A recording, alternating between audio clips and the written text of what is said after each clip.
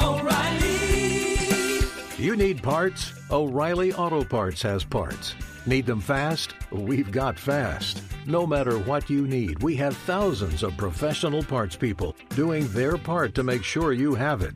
Product availability. Just one part that makes O'Reilly stand apart. The professional parts people. O'Reilly Auto Parts.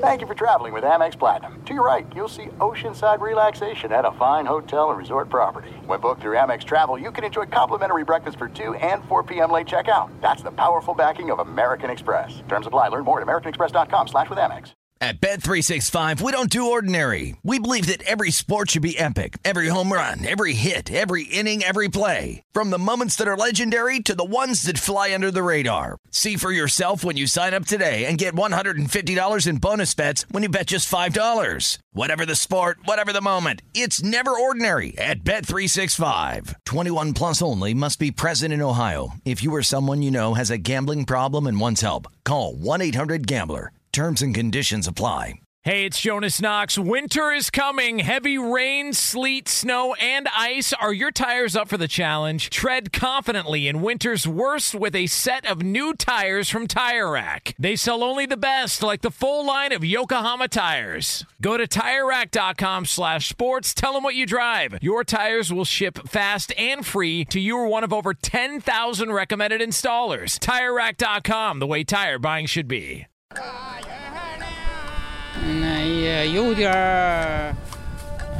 I left China because there were some things I wanted to do in my life and didn't want to admit I was too old for that. On the next episode of On the Job, the podcast from Express Employment Professionals, a man discovers his true passion. Find this episode of On the Job at expresspros.com/podcast or search for On the Job in the iHeartRadio app. See you next time on The Job.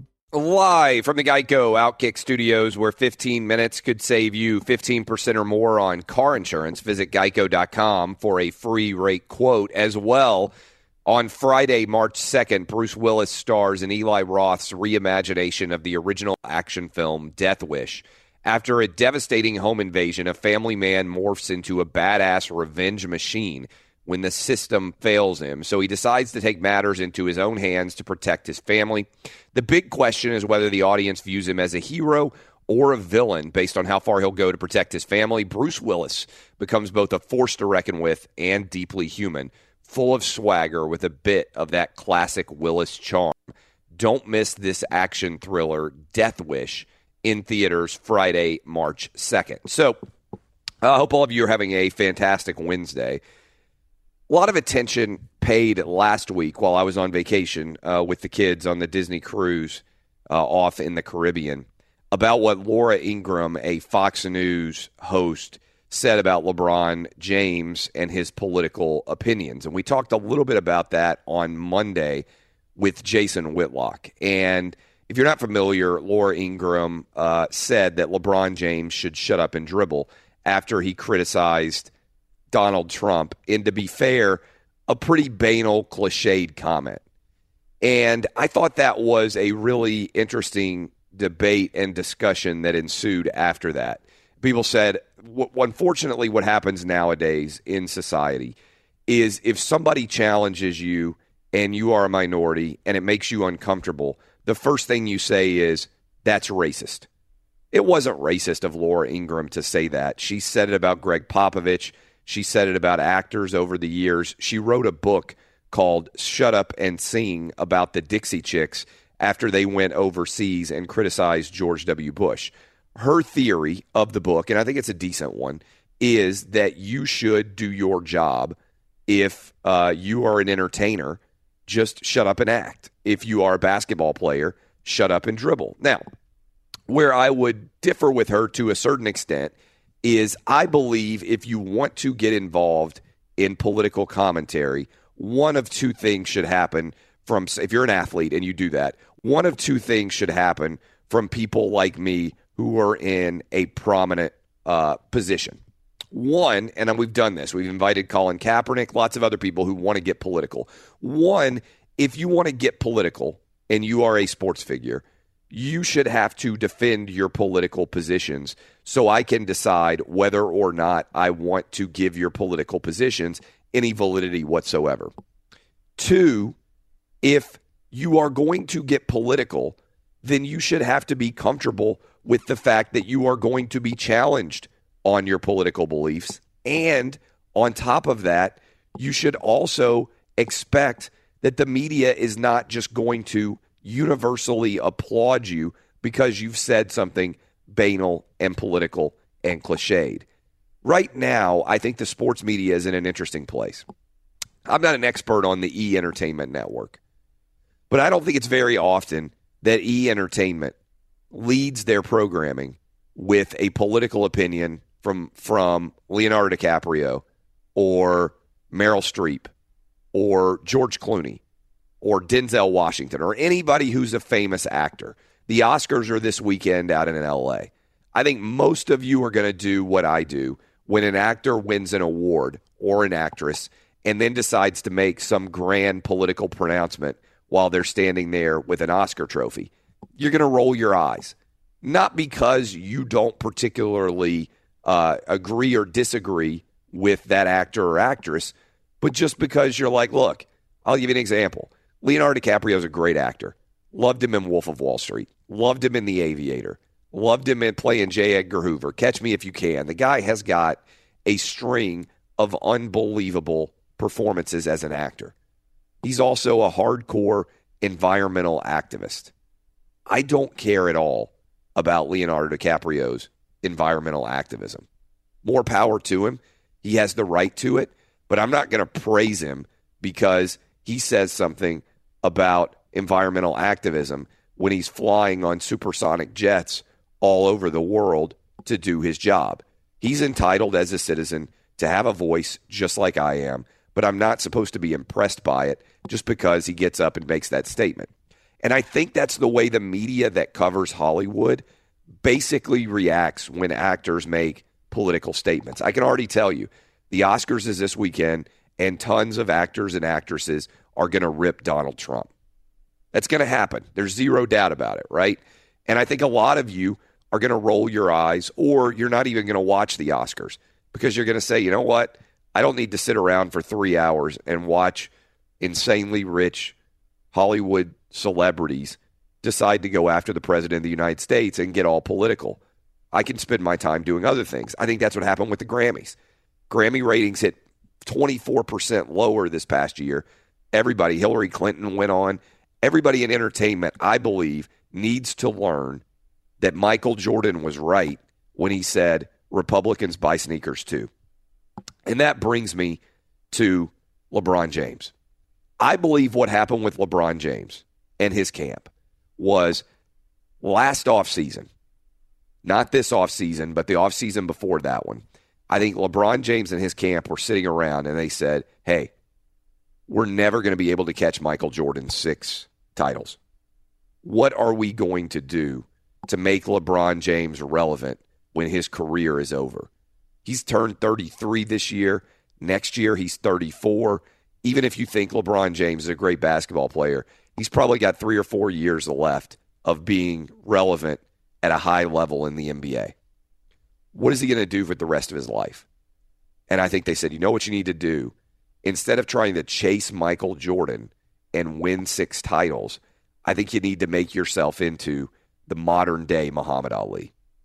Now, that's an interesting decision to begin with, because people who are comparing any athlete today to Muhammad Ali have a limited to no historical recognition. Muhammad Ali refused to register for the draft during the Vietnam War, and what he was protesting was insanely controversial.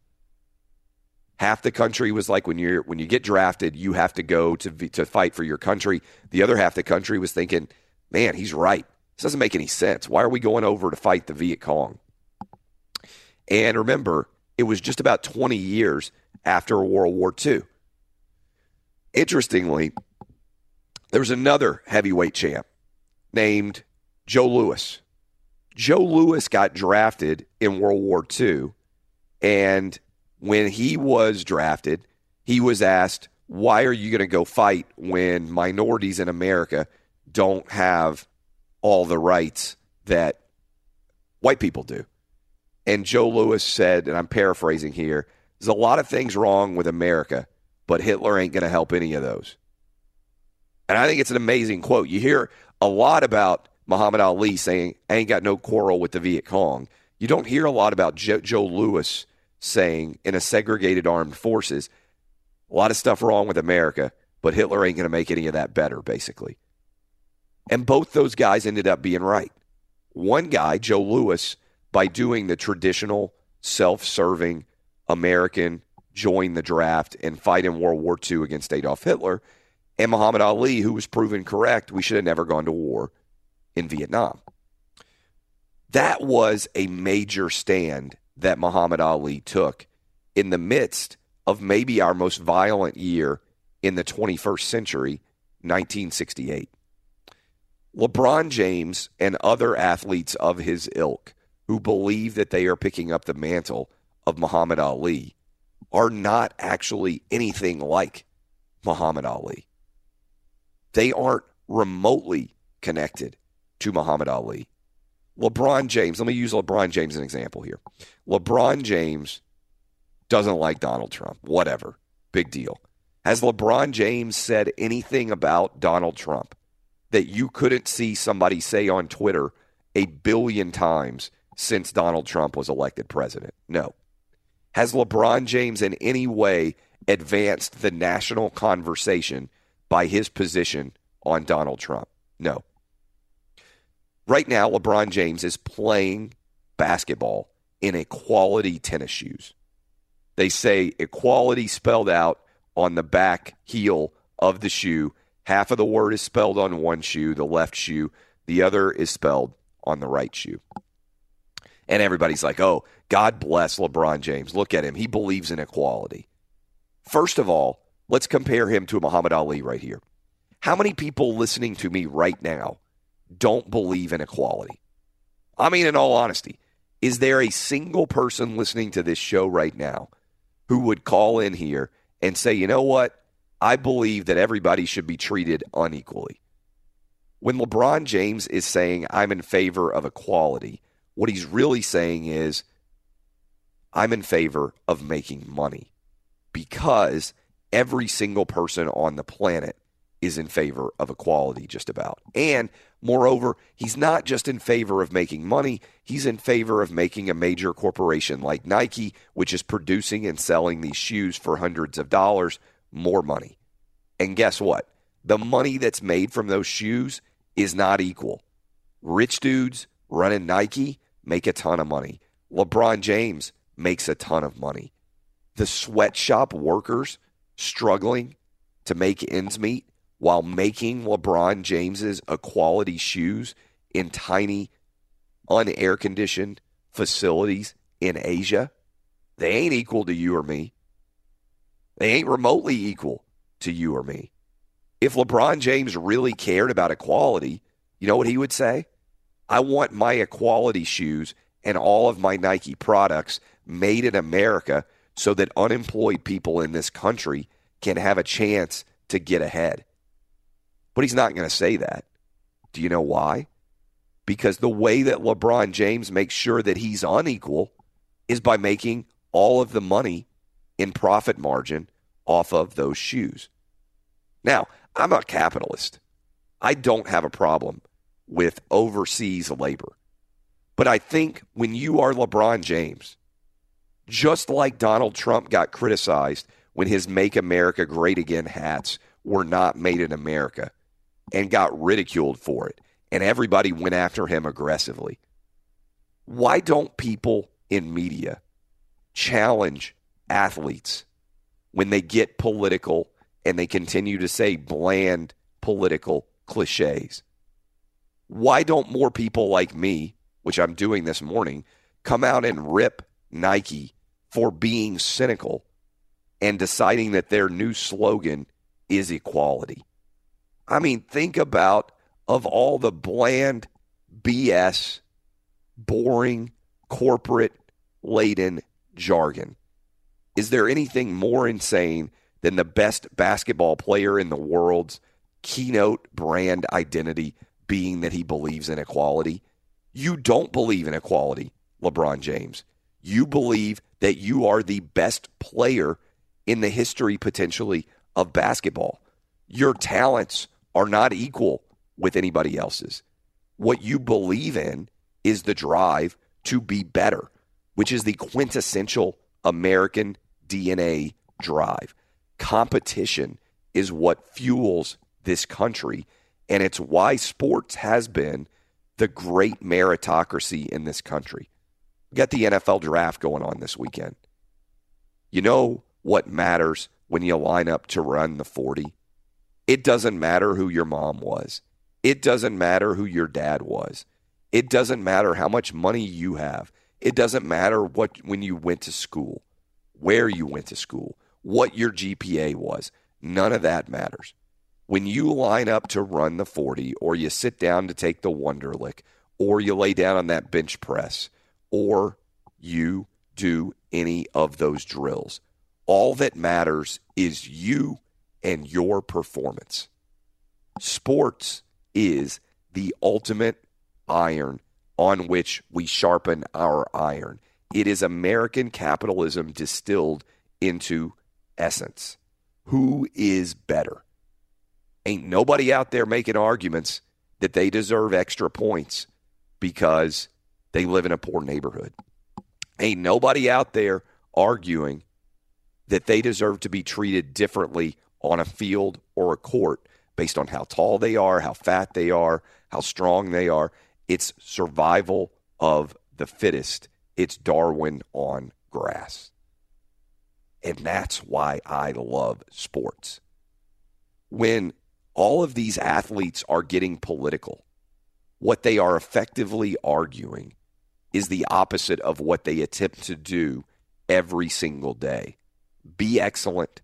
Don't make excuses. Control yourself, and don't allow anybody else to make excuses for you.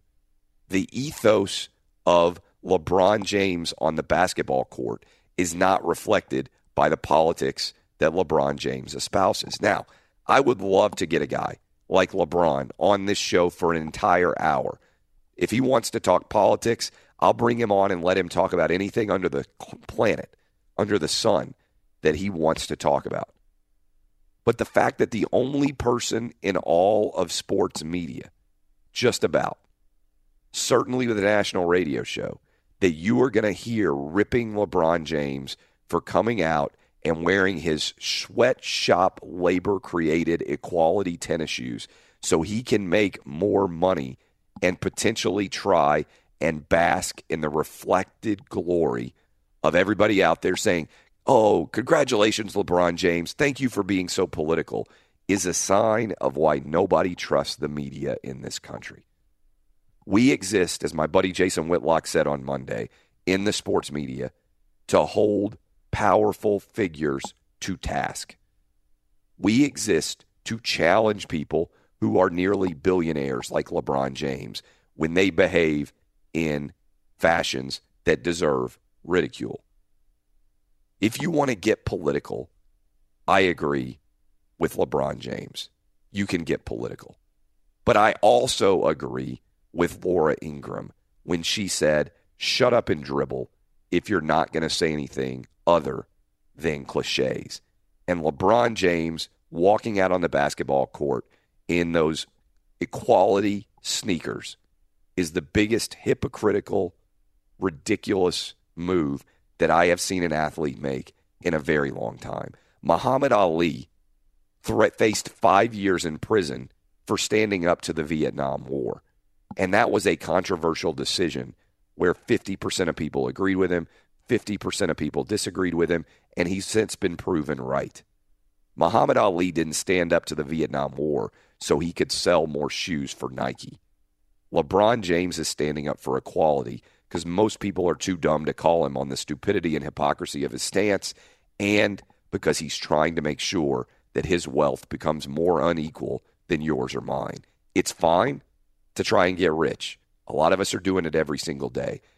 Don't pretend to me while you're trying to get rich that you are also in the business of trying to make this country more equal.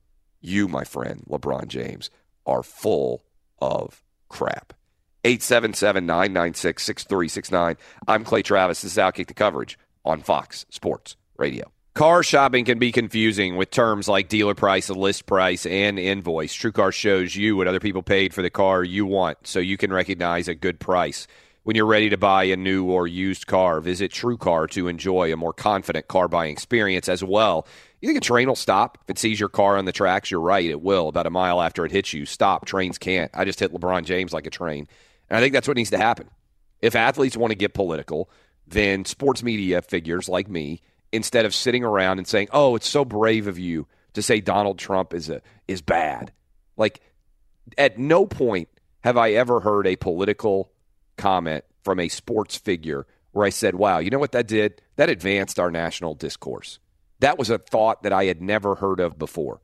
There are literally a billion people probably in this country now who can go, in this world now, who can go on Twitter and instantaneously give their opinion about any single issue that occurs anywhere. Right? I mean, that can happen at any given time. Hundreds of millions for sure. I don't know what the latest number is on Twitter. Certainly there are billions on Facebook. We have never had a time in the history of modern human communication when more people have been able to share their opinions on every single thing going on at every single moment all day long. I can check my Twitter mentions right now, and there will be 50 of you that have sent me something in the last 15 minutes reacting to what I said, sharing articles, telling me your opinions on things, and that's great. But what it means is when you are awash in opinion, what you need is not more opinion. You need more better opinion. And there has yet to be anything that I've seen from an athlete in the world of politics that has in any way, in my mind, advanced our national discussion. And the reason why I think athletes are getting so political now is because the media is out there saying, oh, it's so brave of you to have a political opinion. What political opinion does LeBron James have that's brave? He has the exact same political opinions as most of the media. Donald Trump sucks. He believes in equality. Violence is bad. Like, these are not interesting opinions. These are not opinions that anybody disagrees with. Is there anybody out there? LeBron James is against racism, violence, and he's for equality. Is there any single person listening to me across the entire country right now in all 50 states starting off your day who's like, you know what? It's really brave of LeBron James to come out against racism. It's really brave of LeBron James to come out in favor of equality. It's really brave of LeBron James to be against bullying. It's really brave of LeBron James to say he wishes less people were getting shot. And people want to compare him to Muhammad Ali. It's brave when you have a political opinion that other people disagree with and you share it despite the consequences. It's not brave when you have a political opinion and you use it to sell sneakers. When major corporations are willing to back your political opinion to sell tennis shoes, it means your political opinion ain't that interesting. A brave political opinion would be LeBron James saying, you know what? I'm willing to give Donald Trump a chance. If the Cavs win the championship this year, I'm going to insist that every player on this team go to the White House to show respect for the office of the presidency. That would be a brave opinion. You might not agree with it, but a lot of people would disagree with it. If you have a brave political opinion, it probably means some people disagree with it. If you have a political opinion that everybody agrees with, then it's not that brave. LeBron James came out in the wake of the school shootings in Florida, and he was like, you know what? I'm a big Second Amendment guy. People who are committing these violations are not the NRA members. You may not agree with him, but that would be a pretty strong political opinion. If LeBron James came out and said, we need all guns seized in this country and they shouldn't exist anymore. You may not agree with him, but that's a brave political opinion. If LeBron James came out and said, you know what? I don't think gay people should be able to get married. Ooh, that's a brave political opinion. Or I think everybody who is against abortion is an imbecile. Woo. All right, LeBron James, you want to get political? You just stepped right on the abortion line. You just stepped right into the NRA versus gun rights people. Why don't you tell us about what you think the retirement age should be for Social Security, LeBron James? LeBron James comes out and says, I think we should bump the retirement age for Social Security benefits to 72. Woo! All right. That's like dude touching the third rail. He's not afraid. LeBron James hasn't said a single interesting thing politically. And everybody out there in the sports media is treating the guy like he's a modern-day Muhammad Ali. Muhammad Ali faced jail time, and they took away his heavyweight title from him because of his opinion about the Vietnam War. And his opinion about the Vietnam War was right. But most importantly, it was controversial. Tell me an athlete that's had a controversial opinion in the last 25 years that they've shared publicly. I mean it honestly. I'm going to open up phone lines, 877-996-6369. Name me a political figure, a sports figure who's had a controversial public opinion.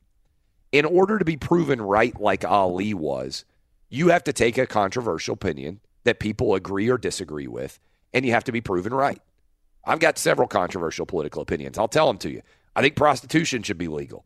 I think that drugs, by and large, should be legal. We should stop arresting people for pot and cocaine. If you're not going to die from using it, then I don't want my tax dollars spent trying to stop it. I think that sports gambling, to the extent that it's controversial, should be free and legal everywhere, and I think everybody should be able to do it from their phone. I believe in the rights of individual to make decisions. You want an even more controversial one? Get ready. Grab your pearls. Get ready to fall onto your fainting couch. I think that gay marriage is okay. I think polygamous marriage should be okay under the Constitution. If there are multiple women who want to marry one dude, my ratings just surged in Utah, baby.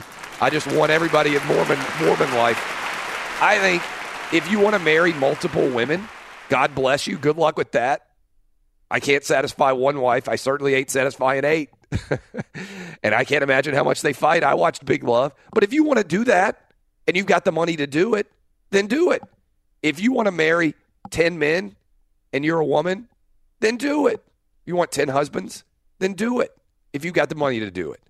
I believe in the right of the individual to make decisions that they agree with. That would be controversial. The next time LeBron James played against the Utah Jazz, if he said, you know what? I've been reading constitutionally all of the logic behind the decisions about gay marriage. And I think that the logic actually should also include polygamy. So I've decided I'm going to come out in favor of polygamy. I'll be like, damn, that's pretty brave of LeBron James. It's like, I think people should be able to have 8 wives or 8 husbands if they want them. I think the old school Mormons were right, and I think our legal framework, based on the decision in gay marriage, supports polygamy. Well, that would be a really aggressive position that LeBron James could take, right? It's one that I think is legally actually justified, but a lot of people would not be happy with that opinion. If everybody agrees with your opinion, you don't actually have one. Let's bring in Ralph Irvin, then I'll take some of your calls. Ralph, what's shaking, my man? A big night on Tuesday for the folks at Miami as they upset number 9 North Carolina 91-88. In fact, 3 of 4 ranked teams fell on Tuesday night. Number 14 Auburn losing to Arkansas 91-82. St. Joseph's hammered number 17 Rhode Island 78-48. The only winner was number 16 Tennessee 76-54. They beat Mississippi State. Online car shopping can be confusing. Not anymore with True Price from True Car. Now you can know the exact price you'll pay for your next car. So visit True Car to enjoy a more confident car buying experience. On the NBA scoreboard, you mentioned LeBron James. He was very talkative after a triple-double, giving him a triple-double average for the month of February. Cleveland a 129-123 winner over Brooklyn. Washington won in Milwaukee 107-104. The Clippers now in 8th place in the Western Conference. They beat Denver 122-120. And Clay, it's time for our Geico Play of the Day. Wade backs up. Wade, tough shot. Got it with 5.9 seconds left. Oh, this is his house right now. There's no doubt about it. Welcome back to your home, Dwayne Wade. The call from 790 The Ticket Miami and the Heat Radio Network. Dwayne Wade hitting the game winner, and Miami beat Philadelphia 102-101. There is a quick way you can save money. Switch to Geico. Go to geico.com, and in 15 minutes you can save 15% or more on your car insurance. Good stuff as always. We're coming to you live from the Geico Outkick Studios, where it's easy to save 15% or more on car insurance with Geico. Go to geico.com or call 800-947-AUTO. The only hard part, figuring out which way is easier. Now, a lot of you know I am a First Amendment absolutist. I believe in the First Amendment and boobs are the two things that have never let me down, right? And so a part of being a First Amendment absolutist means that you believe in the marketplace of ideas. And that's why I support somebody coming out, if there were an athlete out there, and nobody's even been able to send me one on social media, we don't have a call that reflects one either, of an athlete actually being in favor of something that's unpopular.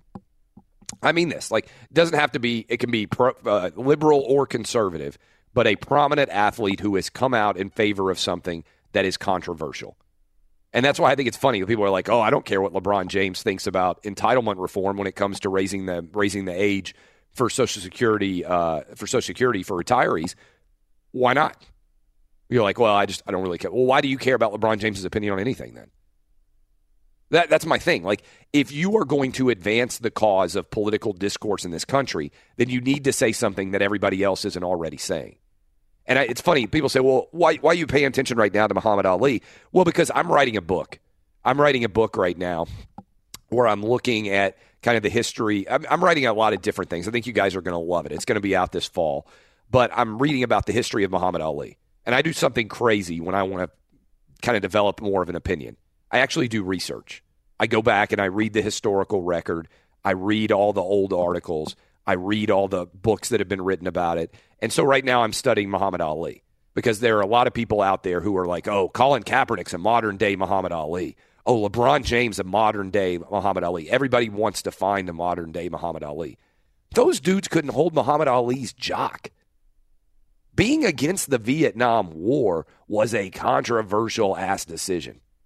Nike wasn't selling tennis shoes in 1968 saying, down with the Vietnam War.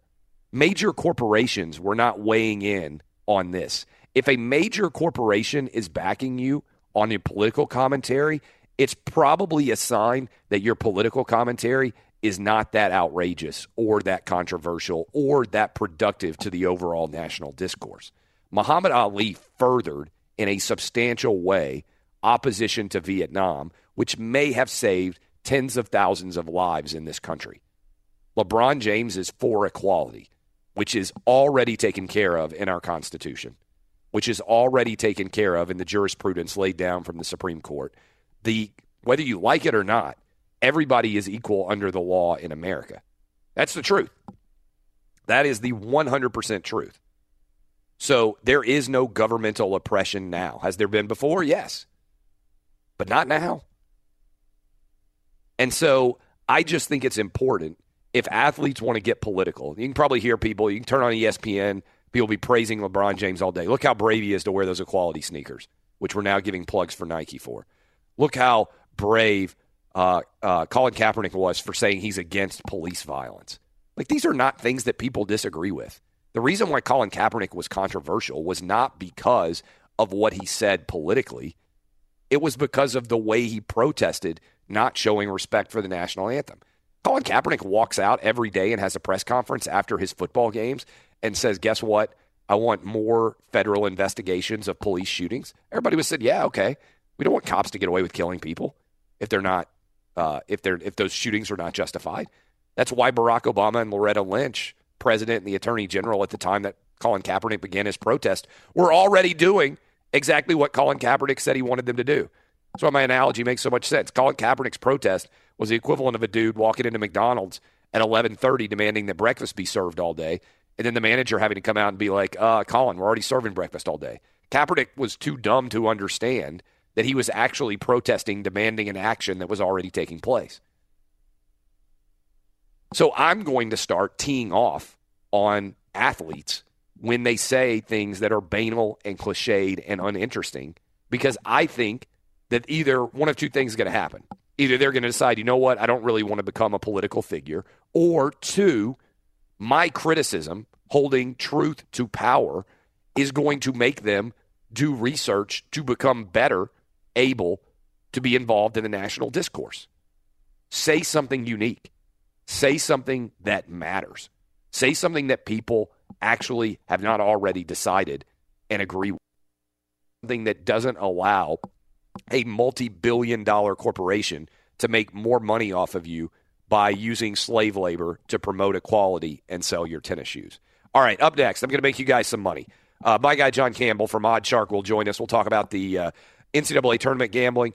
We'll talk about the Big Ten tournament, which starts today, and we'll talk about the odds of futures for the NBA. Everybody loves money. The one color that unites us all, it's green. This is Outkick the Coverage on Fox Sports Radio. When you're hiring, you don't want to waste time sorting through dozens of irrelevant resumes. You want an efficient way to get to a short list of qualified candidates. That's why you need Indeed.com. Post a job in minutes, set up a screener questions based on your job requirements, then zero in on qualified candidates using an intuitive online dashboard. Discover why 3 million businesses use Indeed for hiring. Post a job today at Indeed.com/hire. Search for greatness. Search Indeed. And if you think a train will stop if it sees your car on the tracks, you're right. It will. About a mile after it hits you. Stop. Trains can't. I just tweeted out one of the funniest. We were talking about politics earlier. I just tweeted out one of the funniest videos I've seen for politics for a while. The senator from Montana, I believe his name is Jon Tester, and the senator from New Jersey, Cory Booker, were playing a little one-on-one basketball. I don't know why they were doing this, but they were in their like suits and their ties and everything else. And Cory Booker goes to the hole. And the senator from Montana, Jon Tester, I mean, I'm telling you, go to my Twitter feed right now if you want an incredible laugh to start your morning off. And go look at this hammer job, Bill Laimbeer style, that Jon Tester brought to bear. I think Cory Booker's in concussion protocol. You need to go watch this video. It's quick. It's up on Twitter. I'm at Clay Travis. You can find me there. All right, let's bring in John Campbell. John, we got to be quick today because I've been on a warpath, on a rampage here. The Big Ten basketball tournament is in New York City, and it's actually starting today, I believe. That's going to surprise a lot of people. Where's the value? Yeah, I like Purdue to win, but I think the value, again, here is on Michigan, and they surprised a lot of people and went on a run to win this tournament last year. But they come in here hot. They've won and covered 8 of their last 10.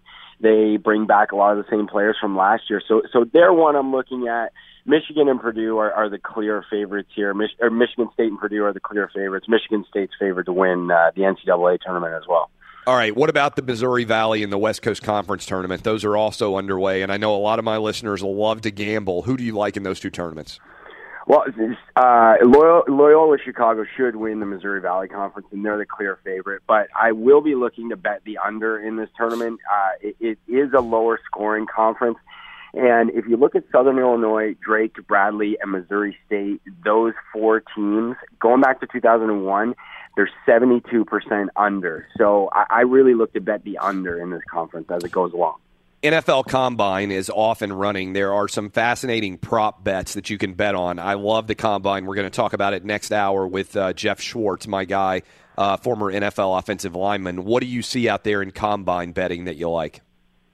Well, there's always you can bet on who will have the fastest 40-yard dash time. The over-under on the fastest one is 4.22 seconds. That's the record. If it will be broken, yes is plus 475. Saquon Barkley or Lamar Jackson, who will have the faster 40 there? I think it'll be Saquon Barkley. He's favored as well. I mean, you can bet on everything in this. You can bet on over-under for bench presses, for the longest broad jump. So you can have a lot of fun. You can make this pretty boring event pretty fun with some gambling. There's no doubt at all about that. All right, so let's also talk about – there are a couple quick things that I want to hit you with. The NHL trade deadline happened, and this is crazy. I feel like a lot of people haven't recognized it, but an expansion team, I believe, and I can't even get used to their name. I think the Las Vegas Golden Knights, are they really the favorite to win the Stanley Cup this year? They are the co-favorite along with Tampa Bay, which is absolutely insane because they opened at 200-1 at the start of the season. So, I mean, this is nuts. They are a really good team. They're the best home team in the NHL. But this has as much to do with how much money has come pouring in on the Vegas Golden Knights, especially in Las Vegas. The team has just caught total fever there, and everybody can't throw their money fast enough down on them. I think their odds should be more than this, but it's fascinating that an expansion team is the co-Stanley Cup favorite. Let's talk about this, too. Tiger Woods, y'all, but boosted ratings big time for CBS. He finished, I think, 12th overall in that tournament, and now there's a lot of money rolling in on him. The Masters is about 6 weeks away-ish, something like that. What are you seeing in terms of Tiger Woods' odds? He always gets backers. We've been talking about, is Tiger back now for about a decade? Is Tiger's betting book back? Well, odds makers don't have any choice because golf bettors have completely lost their minds right now with Tiger, and they're just lining up to throw their money on him. He's 4-1 to win a major this year. There's only 6 players ahead of him that have higher odds than that, and he's 16-1 to win the Masters now. So that's just nuts to me. Odds makers are talking about having the most action ever on a Masters this year, but he's the 389th ranked player in the world, and he only has one round in the 60s so far back on the PGA Tour here in his comeback, his most recent comeback. So it's just crazy. I don't think I've ever seen anything like this in betting ever. It is wild. What do you think the over-under? We're talking to John Campbell. Go check him out at oddshark.com, at Johnny Oddshark on Twitter. What do you think the over-under would be on bench presses for me at 225 pounds? I'm going to say 5. That's too high. I think I can get 3. Too high? I think I can get 3 right now on 225. Although, who knows? I'm a little bit fat now. I noticed that on the cruise when I had to get in my bathing suit. Winter weight has definitely piled up on me. So it actually is interesting. Everybody out there knows this. The fatter you get, the more bench presses you can do. It's not a good thing. It's like you're just carrying around more weight, maybe also more muscle. Good stuff as always, John Campbell. We will talk to you next week. Good luck with the conference title game bettings. Thanks, Clay. I am Clay Travis. Up next, we're going to talk with Jeff Schwartz an hour or two about the NFL Combine, all that's going on there. Also, new news that's out there that I think will make some of you happy, but will also make some of you sad. The NFL has officially weighed in. It turns out, Dez caught it, Cowboy fans. Really. They're going to change the rule potentially to make sure that the Dez Bryant catch would count, that the Calvin Johnson going out of bounds at the back of the end zone would count, and also one other major NFL rule that might change. I'll tell you what it is next. That's a tease, boys and girls, on Fox Sports Radio. Live from the Geico Outkick Studios, where 15 minutes could save you 15% or more on car insurance. Visit geico.com for a free rate quote. So there is a meeting going on right now among NFL owners and Dallas Cowboy fans. At long last, you're going to get some measure of vindication, perhaps, at least a little bit. There is talk that they are going to eliminate the catch the ball and go to the ground requirement of the NFL catch rule. And simply put, it would mean that Dez Bryant really did catch it at the end of the playoff game against the Packers. It would mean that if you remember the Calvin Johnson play from years and years ago where he had to complete the catch and he went out of bounds in the back of the end zone holding the ball in one hand and he dropped it and they took away that touchdown, that would now be a catch. It would also mean that the Jesse James catch that I believe was a catch that we spent a lot of time talking about in the Steelers-Patriots game last season would also qualify as a catch. I think that would be a substantial betterment of the game. And then they're talking about another rule change, which I absolutely love and I have been in favor of for a long time. Stop the spot of the foul pass interference calls in the NFL. Why do I believe that you should change that? Because the judgment call is so substantial when you're throwing the ball 50 yards down the field that if it's a toss-up, the punitive nature of that penalty is so substantial that it basically, I think, makes the officiating much more under a microscope. And so if you just go with a 15-yard penalty like they do in college football, it's a much better solution to the game. You don't have people spending years, frankly, upset over pass interference calls. And as a result, I think it helps the game a lot. That's the number one. Those are the number 1 and 2 rules that I would change right now if I were trying to adjust the NFL. I think it's important to get that right. I think it's important to address issues that impact the betterment of your game. And if they can get this adjusted, if they can make the rule about what a catch is more accurately correspond with what you and I and everybody out there watching the NFL believes it should look like, and also if they can eliminate some of the judgment error calls and bases. Because here's the truth. When there's a 50-yard penalty and it's a 50-50 play call, if they throw the pass interference flag, then you're like, oh, that's a huge deal, and you're excited if you're on offense. On defense, you're like, man, that's a huge penalty. And if it's a 50-50 call, the decision by the official of whether or not to throw that flag, and frequently these are 50-50 type calls, leads to a substantial change in the game. Think about what happened in the Jacksonville Jaguars game against the New England Patriots. I think it was the right call. Late in that first half, there was a pass interference call made, which I believe kept that game close enough for the Patriots to go on and win. And I think it was the right call, but it was certainly a controversial call. If instead of a 40-yard penalty or whatever the heck it had been a 15-yard penalty, I don't think there's that much talk about it the next day. I think people are just kind of over it. Do you guys agree with me? Let me bring in my crew out in L.A., Danny G and Justin. Any doubt that getting the catch fixed, the rule about what a catch is and isn't, as well as getting the if they could do it, I don't know if it's going to happen or not, but there's talk that they may eliminate the spot of the foul rule when it comes to pass interference. Are you guys with me that both of these would be substantial improvements to the NFL? Yeah, that PI change would be a huge improvement. And as far as what's missing, though, what I haven't heard them talking about, how about the fumbling through the end zone, Clay? That came up. That's a good point. A couple of times.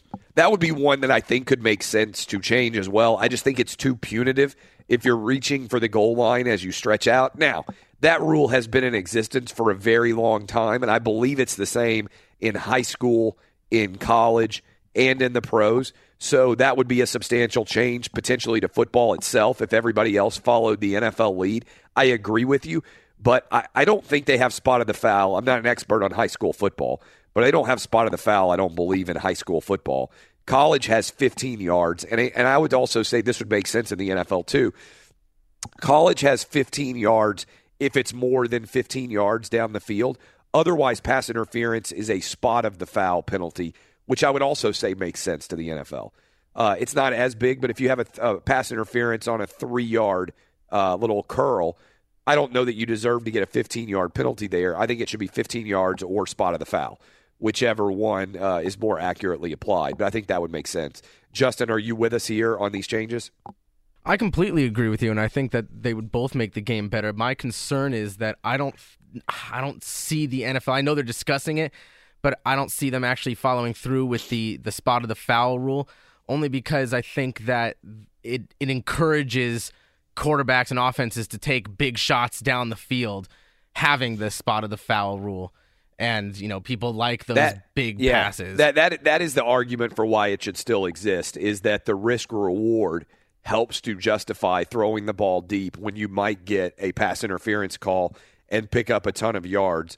The other argument would be that defensive backs are smarter in the NFL, and so when they get beat, they'll just grab a guy instead of letting him go by them, and they'll take the 15-yard penalty. That was the first thing that came to mind when I saw that. There's going to be holding, and they're not going to let a fast receiver get past them. Yeah, and then I guess the bigger challenge there also is that the NFL increasingly is a dump-down league, by which I mean quarterbacks who are throwing the ball a long way down the field, it seems to me, is becoming more and more rare, especially if you're not an elite quarterback. They try to make their living throwing passes under 20 yards. So that would be a concern, I think. Any other concerns about this? I think that's pretty much it. And even with those concerns, though, I still think that they should change the rule, because there's nothing more annoying than getting a cheap, 60-yard pass play completed because there was some pass interference. Who's to say that the receiver would have even caught it anyway? That's one of the more annoying things. I would think if you're an official, this is something you would welcome, because, again, people don't tend to focus on a 15-yard pass interference penalty. I mean, they do if it's third down or it's fourth down or it's late in the game. It's still a big deal. But the difference between giving somebody 15 yards and giving them 40 and 50 is so substantial that I would think you would appreciate that if you were an official, because it would put less onus on you when it comes to making a decision about a play like that. I also think that the NFL has a major issue when you and I and everybody else out there sees catches and thinks, okay, that's a catch. You know, when we saw Jesse James and we believed that he scored, when we saw Des Bryant, when we saw the Calvin Johnson play years ago, I think I'm not a huge conspiracy guy, but I think in the Super Bowl this year that they changed the rules for the catch in their instant replay reviews. Like, I think the touchdown was at Corey Clement that the Eagles scored. I don't think that would have been a touchdown in the regular season because I don't think he had possession and both feet down. And I think it's possible that the Zach Ertz touchdown, also by the Eagles, would have been overruled potentially because he didn't, quote-unquote, survive the ground. And as one of you tweeted me years ago, and I think makes so much sense, is the ground made of lava? Like, why do you need to survive the ground? Like, we know what a catch is. And I think just about everybody who's ever played football, even in a backyard Thanksgiving game, knows what is and what is not a catch. And I think the NFL needs to square its rules so that they more accurately reflect what people see with their own eyes. And I think it's also a challenge in the modern day. Here's the other question I would like. I would like, if you believe that a judgment call is completely wrong, I'd like for you to be able to challenge a judgment call. Honestly, I really would. Like, if you believe that you got unfairly flagged for pass interference and your guy did nothing wrong, if you want to risk it and throw it, I mean, they go back and they grade the film and say, yeah, this call was made correctly. No, this call was not made correctly. Why couldn't they judge a judgment call in instant replay too? I understand the argument of, oh, it's going to make officials more nervous about throwing flags and everything else. So, like, if you are accusing somebody of having done something wrong and the evidence immediately shows on the screen that that was not, in fact, the case and that it didn't happen, why would you not be able to go back and review that and change the call? I just think that would be an intriguing aspect potentially. I doubt they would do that, but at least changing the catch rule and also going away, eliminating the spot of the foul rule with a 15-yard flat pass interference call for pass interference beyond 15 yards down the field, I think it's moving in the right direction. All right, speaking of moving in the right direction, we're going to be joined by Jeff Schwartz, former NFL offensive lineman. We've got the NFL Combine going on. It will be a lot of fun. A lot of you are like me and enjoy watching that. And part of the NFL Combine is about hiring new players. And are you hiring? Posting your position to job sites and waiting for the right people to see it. ZipRecruiter knew there was a smarter way, so they built a platform that finds the right job candidates for you. ZipRecruiter learns what you're looking for, identifies people with the right experience, and invites them to apply to your job. These invitations have revolutionized how you find your next hire. In fact, 80% of employers who post a job on ZipRecruiter get a quality candidate through the site in just one day. And ZipRecruiter doesn't even stop there. They even spotlight the strongest applications you receive so you never miss a great match. The right candidates are out there. ZipRecruiter is how you find them. Businesses of all sizes trust ZipRecruiter for their hiring needs. Right now, my listeners can try ZipRecruiter for free. That's right, free. Just go to ZipRecruiter.com/Clay. That's ZipRecruiter.com/Clay. ZipRecruiter.com/Clay. The smartest way to hire. Car shopping can be confusing with terms like dealer price, list price, and invoice. TrueCar shows you what other people paid for the car you want, so you can recognize a good price. When you're ready to buy a new or used car, visit TrueCar to enjoy a more confident car buying experience. We bring in Jeff Schwartz now.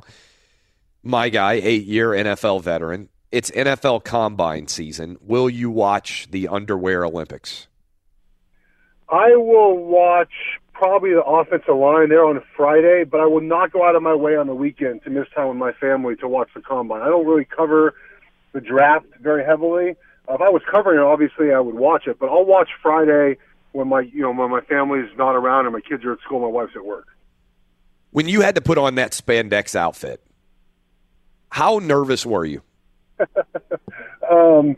So, when I did it was 10 years ago now, we didn't wear the spandex. Like, we wore loose T-shirts and loose shorts. Now everyone wears the spandex. Oh, that's right. I wasn't How much nervous faster do you think you would have been in the spandex? Maybe a quarter of a second. I mean, I probably should have shaved my back hair. That would have been faster. Yeah, that would have helped for sure. I was nervous probably for the weigh-in because I needed to lose weight. Like, that was what I starved myself for many days. I didn't know how to lose weight back then, so I basically didn't eat for like 3 days, then weighed in. by the time you actually work out, it's like anticlimactic. You've been there for 3.5 days. You're exhausted. You almost just want to get the workout done with and over with.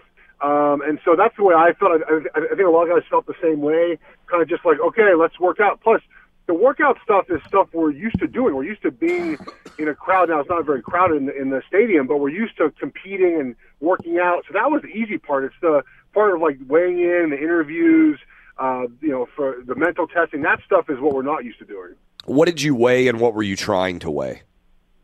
I was 331. I was trying to be 330, so I was close. The problem is that I was basically 345 in college. So to cut all that weight, when I was drafted by the Panthers, they told me they wanted me to be 330 for the season, which was really hard for me to do because I was kind of naturally like 340. So every week I had to cut a bunch of weight before the weigh-in on Friday, and then as I got older, my weight went up to about, it was about 340, where I was supposed to be the rest of my career for my weigh-in. That was tough. Like I had to cut a lot of weight Thursday night to make sure I was ready to weigh in Friday when I was with the Panthers. What do you weigh now? It was 348 the other day. 340. Because a lot of guys who are on the offensive line in the NFL are trying to constantly keep their weight up, right? Like you see guys, some of them who will retire, and then they drop like 60 pounds. Other guys just go the exact opposite direction, and like once they stop doing athletics, they really just kind of balloon up even more. How do you think that breaks down? Like on the offensive line, how many guys are, like skinny guys who are trying to be fat, and how many guys are fat guys who are trying to be skinny? I would probably say it's like 60% skinny guys trying to be fat and 40% fat guys trying to keep their weight down. Yeah. Look, I was 355 when I entered college as a freshman, and that's only with one month of lifting. I didn't lift in high school until I graduated, stopped playing baseball. I lifted for 1 month before I went to Oregon. So I was 355. I got up to 372 in college. So I'm God. 40 pounds. I was 40 pounds less than that when I went to the combine. So my weight really will probably, I'm hoping to lose like 20 pounds. If I lost 20 pounds up to 325, let's say 320, I'd be pumped. Like, that's kind of like my max of where I'll lose weight to. All right. So we've talked about this before, but at the combine, they measure, I got two theories that I want to hit you with. One, let's start here. There is always an obsession, and I'm sure it's going to happen with Baker Mayfield this year, with how tall a guy is, right? For a quarterback, they want you to be at least 6 foot tall. My argument, which I think is mind-blowing and nobody else seems to be willing to get behind, is you shouldn't measure height. You should measure eye height. In other words, Peyton Manning has got a massive forehead. What advantage does he get from the extra 3 inches of forehead that he has in terms of seeing over the offensive line? That's just like a big, big forehead with no gain at all. What everybody should be measuring is where your eyes are. So the eye height should be what people are concerned about because the head height doesn't matter at all. No, it sounds good in theory. The problem is the NFL, first of all, is old school, and they're not going to change the way they do things. And if you started this year, let's say, you basically have a new set of data. Like, how do you translate that data? I'm just saying, if I were running an NFL team, I would go in and I would say, stop worrying about being 6 foot tall. And everybody's like, are they going to make it 5'11" ¾ or are they going to be 6 foot and a quarter? Like, measure the eyes and get some data that's actually statistically valid. Right, but the point is that you compare it to previous quarterbacks. That's why they say, I'd get my quarterbacks. I'd get my quarterbacks who are on the roster already to all get their eye measurement. Every quarterback we brought in for a visit, I'd get a database and I'd get their eye measurement. Yeah, I guess that would work. I think I'm telling you, if Bill Belichick heard this theory, he would hire me immediately. He'd be like, this is the kind of thinking we need to continue Patriot-level dominance. All right, here's one theory. Theory 2. He'd hire you for the other theory. Here's theory 2. Every single body part is measured at the combine except for the penis. All right? I'm just going to throw this out there. Everybody's always like, what unique DNA does a Super Bowl winning quarterback have? What makes one guy a bust and another guy a failure? What if the data point that everybody needs is penis. Every other body part gets measured. This is the legitimate meat market. I mean, you know this. You were there. They measure your arms. They measure your feet. They measure your hip width. They measure your inseam, your outseam, like your neck, everything about you, how tall you are, how big your hands are, how wide your hand grip is. Only thing they're not measuring is the penis. I feel like we need to add the penis to the measurement roster. Well, I hope I have a good dick day when that happens. I think we've talked about this now for 10 years about doing this. This is my theory. Everybody, you walk out basically in your underwear. I think this is one of the creepiest things in all of sports. All right, I want people out there to think about this for a minute. People talk all the time about how men objectify women's bodies, right? This is a big thing now in the Me Too era. It's like, how dare you look at a woman and objectify her body and think about what she might look like naked, or think about all these different things, right? Literally, the combine is guys walking out in their underwear and all these old dudes sitting there with a notepad. I can't imagine, is there anything more homoerotic than at an NFL combine having a notepad? What are they writing down on the notepad when somebody walks out in their underwear? I mean, I think they're writing down body structure. I mean, look, I've had trainers that they're like, okay, this is your body structure. This is your body structure. This is what we need to do to fix it. I think they're looking at how does a guy carry his weight, right? I'm 340. I probably carry my weight at 340 better than someone else does. But the problem, if you measure the penis, is you have a guy like Steve McNair that would blow it out of proportion. It would ruin the scale on what was good and what was bad. But you know what could happen?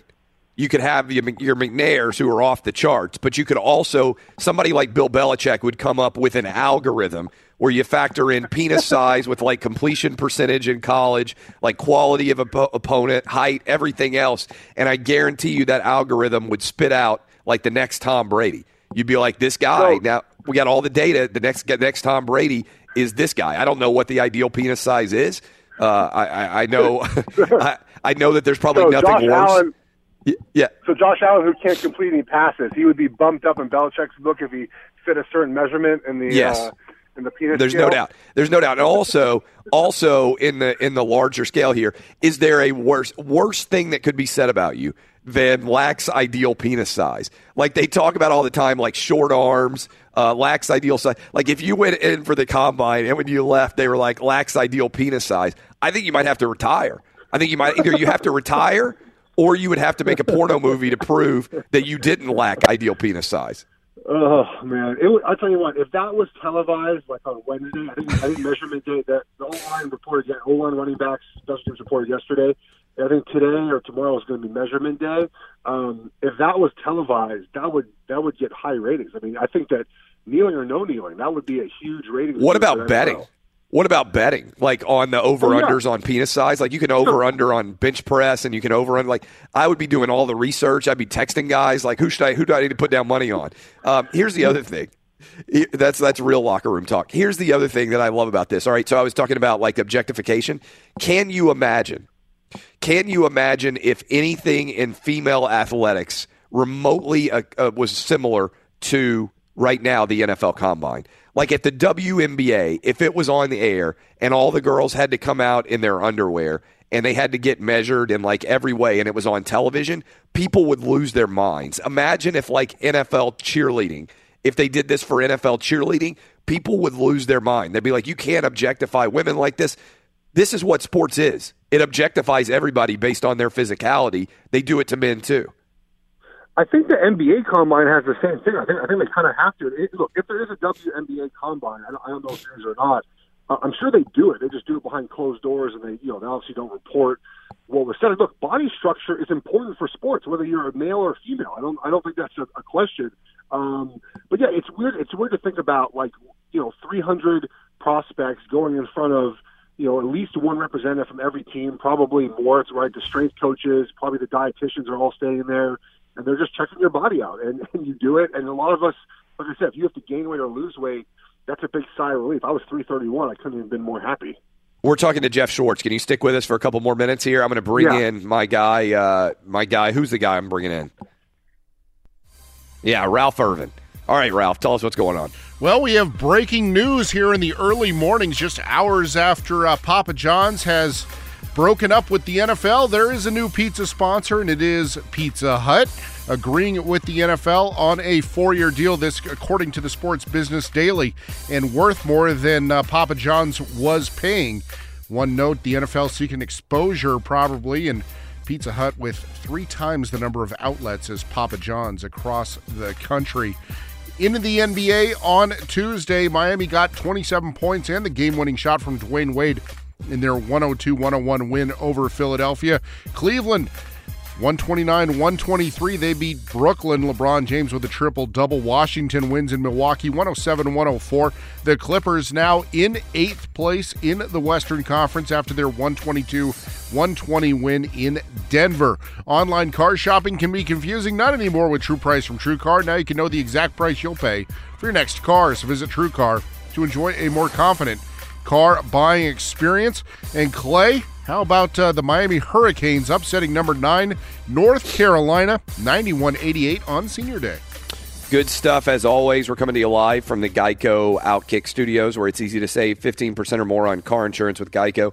Go to geico.com or call 800-947-AUTO.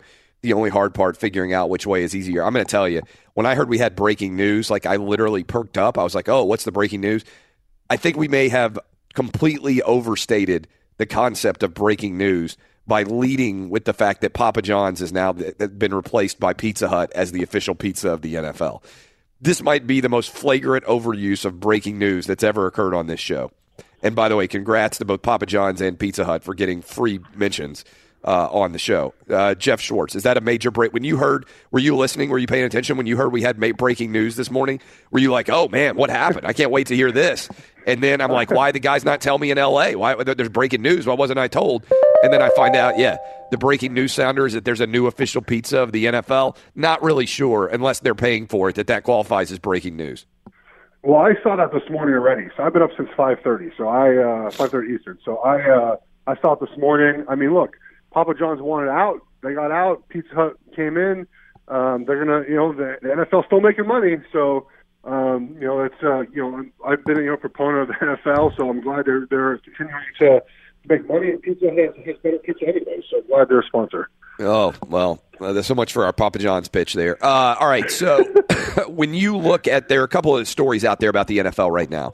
One is that they are potentially going to change the catch rule and say Des Bryant caught it, Calvin Johnson caught it, Jesse James caught it. Is that the right call? Yes, and here's the thing. It's interesting. The rule itself is actually very clear, right? I think we understand the rule, but we just don't like the rule. The rule needs to be changed. People talking about, well, the rule... No, the rule has to be changed. I think we all know this. We all know what a catch is. We know Des Bryant caught the ball trying to reach for the goal line. We know Calvin Johnson caught the ball too.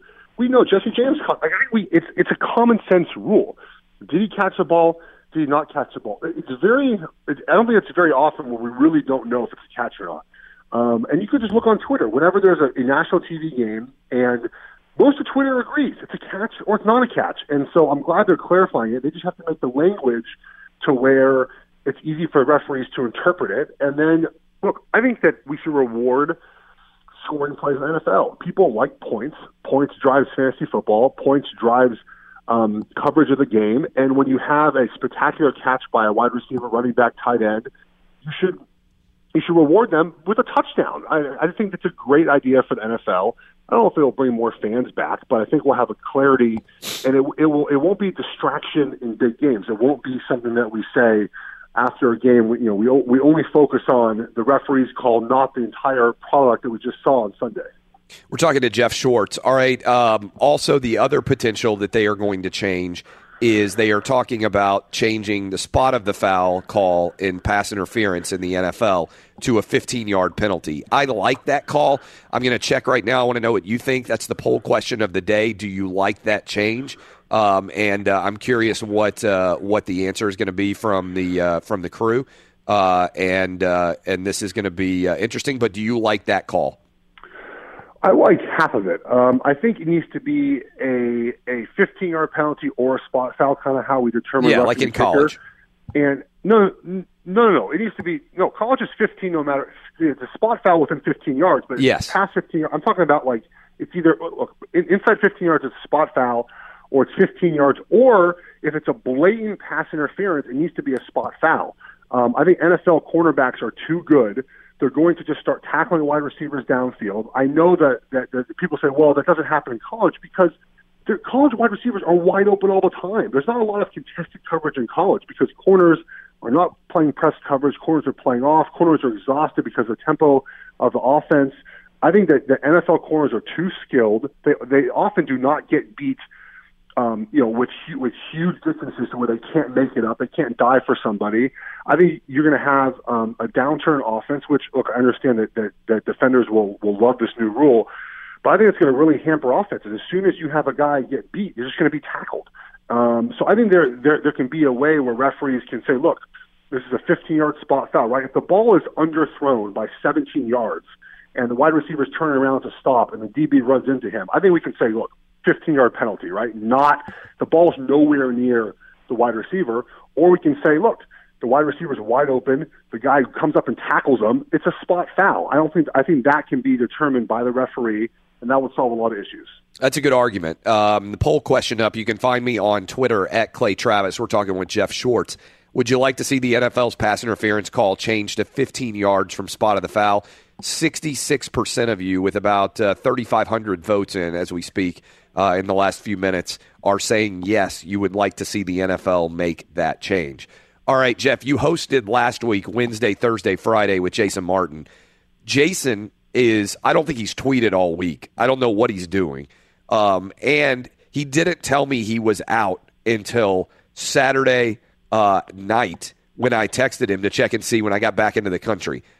My theory is that if I give Jason Martin two choices, the normal one or the socially awkward one, he's going to pick the socially awkward one every single time. Does that seem strange to you that he wouldn't tell the guy who hosts his show that he's not going to be in all week until via text on Saturday night?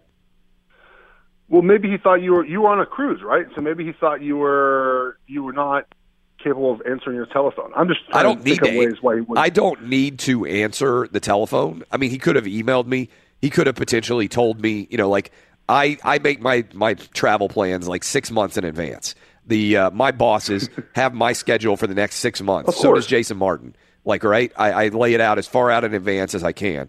I just think that if you're the producer of a show, you should let the guy who you're producing for know, instead of via text message on a Saturday night before the Monday that you're not going to be there all week. There's probably a better way to provide notification. Did text just say, I'm out this week?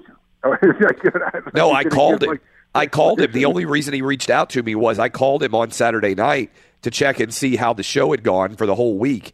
And he texted me, I don't know what he's doing that he can't answer his phone, first of all. If you are single and you do not have children and you work for me and I call you, I don't care what time of day or night it is, you should answer the phone. That's my theory. Now, some of you out there might say that's too much to expect. I don't think so. And at a minimum, you should be able to call and do something other than send a text. I don't even know what he's doing. Yeah, I think it was wasn't it Barstool's CEO who said, if you don't call me back within 3 hours after I call you, you're not my employee anymore. In this day and age, she got criticized. I think that's totally fair. If you are in the media, if you have a sports media job, yes, and it's daylight, and you get contacted, and you can't get back in touch with the person who contacted you in 3 hours, I think you need to find a new job. I really do. I agree. In this day and age, I agree. And look, and my mom is just retired as an attorney, but she said the things that have changed in her profession are that everyone wants instant response. And she said even she has got to get used to people want response now. If I email someone, I better get a response now. It used to be where you fax somebody or you email them, it would take a day to get back to you. But she's like, if I email you, if you work for me and I email you, I better get a response today. You better do your job. I totally understand wanting to get a response as soon as possible. With everyone with their cell phones, with their emails, with constant contact, I get why bosses would want answers right away. No doubt at all. All right, anybody last question for you. Of the quarterbacks, that's going to be the number one story of the draft no matter what. Do you have an early read on who you would take first overall among the quarterbacks? I mean, I think Rosen is the most ready now, and I've seen more things start to come out now where NFL people and those anonymous sources don't really mind his attitude, which I never thought was a big problem. If you're the Browns, they don't seem really enamored by anybody, which seems to be a Browns issue every single year. I think they're going to draft Darno just because he has, I think, more upside than Rosen does. Rosen, little slighter build, he seems to be beat up very often. So I think Darno will go 1. As a class, though, I mean, I think that if Lamar Jackson goes to the right situation, he can succeed. Obviously, Baker Mayfield is supremely talented. He's going to take a little bit of time to get up to speed. We could have 3 really good quarterbacks and 3 busts. That's about right, 50%. Good stuff, as always. We'll talk to you next week. Jeff Schwartz, enjoy watching the Underwear Olympics as you get some time. All right, take care, guys. That's Jeff Schwartz. I'm Clay Travis. Up next, we'll bring in the crew. We'll talk about the NFL Combine a little bit more and also give you some odds on gambling. If you're curious about some of the odds, you can gamble on bench presses. You can gamble on 40 times. You can gamble on Wonderlic scores. All of it and more. I'm Clay Travis. This is Outkick the Coverage on Fox Sports Radio. Listen up carefully. If you think a train will stop, if it sees your car on the tracks, you're right. It will. About a mile after it hits you, stop. Trains can't. Everybody getting killed by trains. You know who they listen to? ESPN Radio. They're idiots. All my listeners not getting hit by trains. Going to live forever. This is Outkick the Coverage. Thanks for spending your Wednesday with us. What do you guys think? Let me bring in the crew in L.A. What do you guys think about my 2 combine ideas? 1, I'm telling you, Bill Belichick right now, somebody's going to listen to this tape. They're going to send it to him. He's going to offer me millions of dollars to come work in analytics for him. Measure eye level, not height. You need to see how high a guy's eyes are to see whether he can see over the line of scrimmage, not how tall he is. Is that not genius? Oh, it makes a lot of sense, especially with your Peyton Manning example. Peyton Manning's like 6'5". He's got 4 extra inches of forehead that doesn't help him at all. Now, does that mean the shorter quarterbacks in the NFL who have succeeded, like, let's say, a Doug Flutie, did he have no forehead? Did he have his eyes up high? Maybe. Like, I've looked at Drew Brees before. This is where I had the initial thought, and everybody talks about how short Drew Brees is, but his doesn't have much of a forehead. So is his eye height actually that much different? Russell Wilson, same thing. Are their eye heights actually that much different than a guy who's 6'1" or 6'2"? They might have the same eye height, and nobody talks about that at all. Baker Mayfield this year. How does his eye height compare to Drew Brees or to Russell Wilson? That's what I care about. I don't care how his height compares, because all of that forehead is just wasted unless you can elevate your eyes to the top of your head, which would look a little bit creepy. So I think that's genius. I don't know if anybody else has done it. You should be measuring eye height, not height. Your minds are blown right now, aren't you? On some level. Here's the other thing. I think you got to go ahead and measure the penis. If you're going to measure every other body type, and everybody's out there trying to figure out what makes a successful quarterback, what if it comes out that every quarterback who's ever won a Super Bowl has the exact same penis length? And every other thing else that people have been looking at, completion percentage, height, arm length, arm strength, all of it is just really based on ideal penis size. We don't know what that ideal penis size is. Brett Favre won a Super Bowl. I've seen pictures of him naked. It doesn't seem to me that he has an ideal penis size, but maybe everybody out there, he's in the fertile region of quarterback penis length to win a Super Bowl. I'm just saying, there's probably something at play there. I want to have all the data that I can possibly have. I want to know how smart a guy is. I want to know how strong his arm is. I want to know how tall he is, how high his eyes are, and how his penis is. Maybe it's crazy. Maybe it's crazy. I want all the data points. It's literally, you got to admit this is funny. The penis is literally the only body part that is not measured at the NFL Combine this week. I mean, isn't that kind of crazy? They literally will measure everything else, body fat percentage. They have guys, again, I can't get over how crazy it is. Watch this thing on television. A guy will walk out on his underwear. I've been there. I've been there to cover the Combine. One of the weirdest things I've ever done. You stand there and watch a guy walk out like on a runway. It's like a runway model in his underwear. There's a whole set of bleachers of dudes with notepads, And when a new guy in his underwear comes out, they start scribbling down notes. What in the world are they writing? Like, what are you writing when a nearly naked man comes out in his underwear as a part of your job? Like, I kid you not, I'm standing there watching this thing, and everybody pulls out their notepads. Some guys got their laptops. Like, they got to get this on Wi-Fi. They got to get it uploaded immediately. What do I think about this nearly naked man in front of me right now? That's what you do for a job. That's what you do for a living. This ties in with my other big theory. You know how we do this for, like, Rivals and 24/7 and Scout and all these different companies? They have recruiting rankings, and they will start ranking kids when they're like 14 or 15 years old. I mean, this is creepy-ass stuff, right? Like, you got grown-ass men like, oh, this 14-year-old boy looks like he's going to develop really well. Really great bloodlines. Look at how broad-shouldered his dad is. Like, people pay $10 a month to read that stuff about 14, 15, 16-year-old boys and how they project as athletes. You want to know the difference between men and women?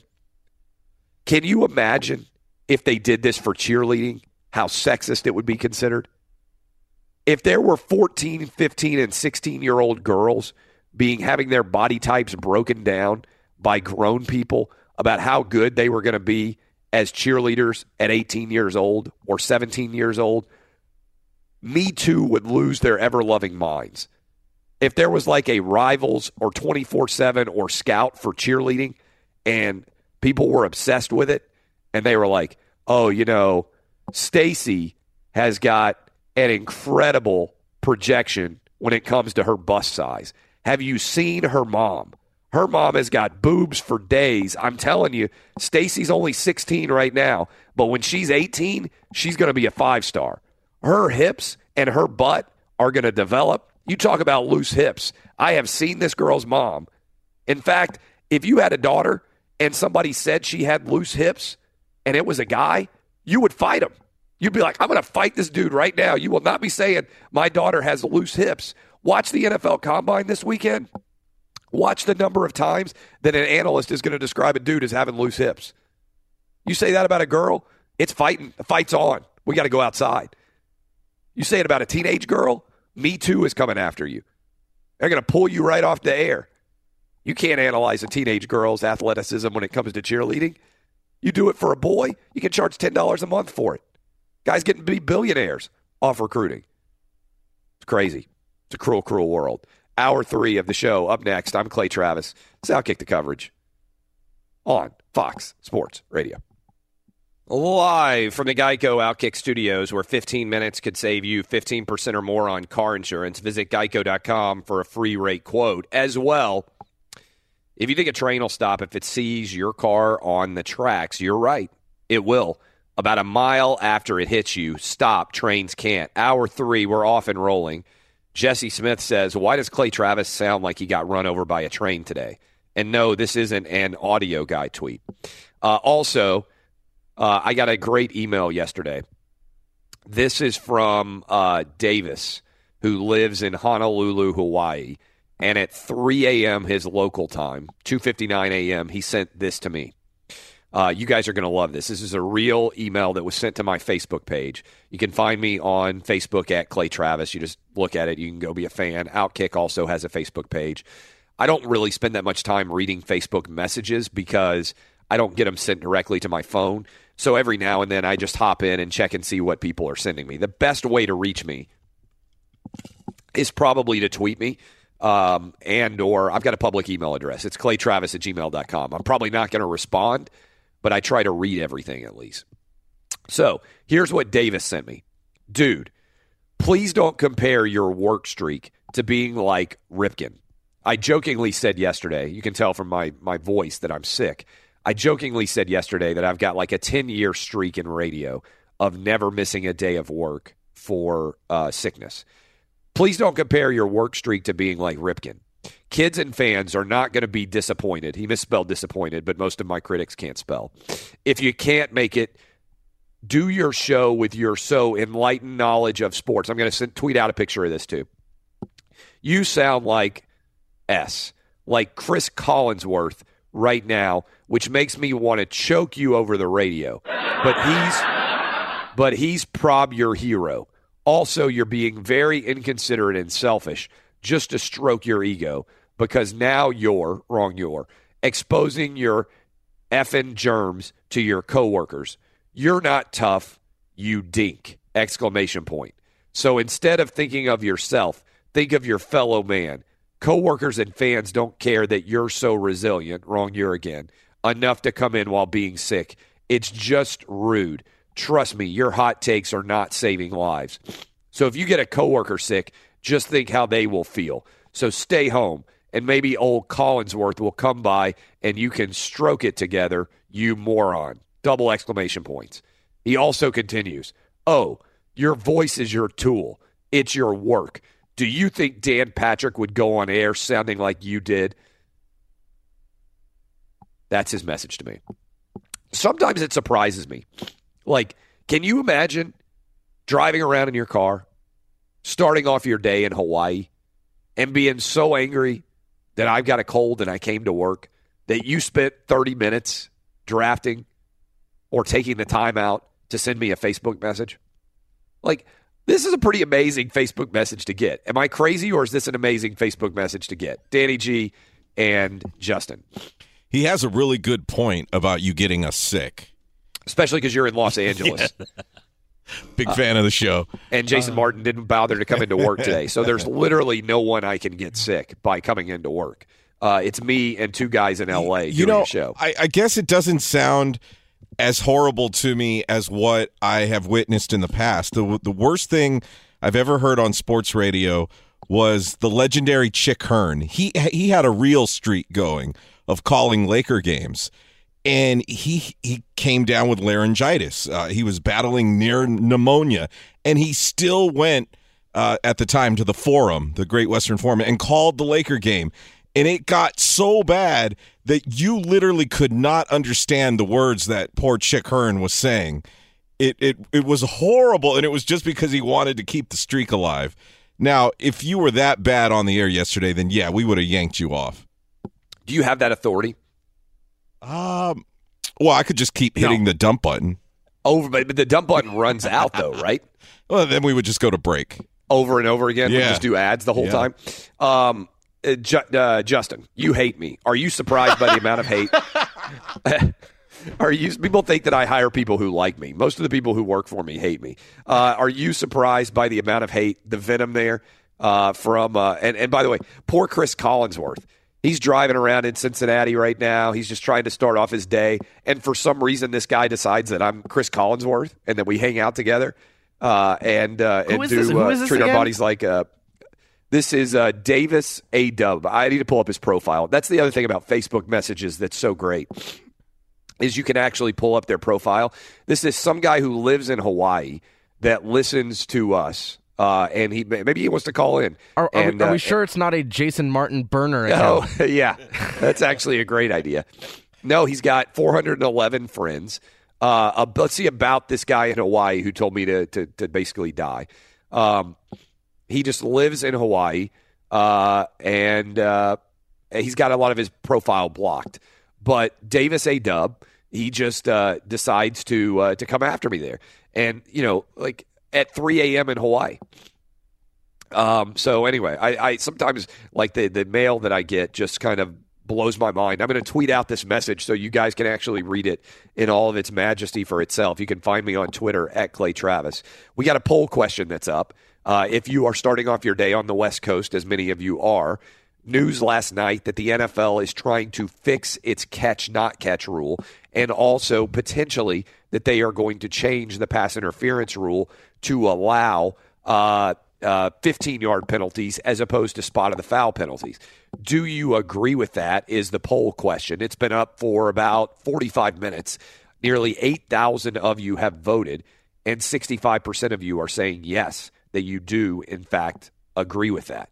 So that is in and of itself an intriguing aspect of the show. Now, I'm going to do something that I haven't done very often.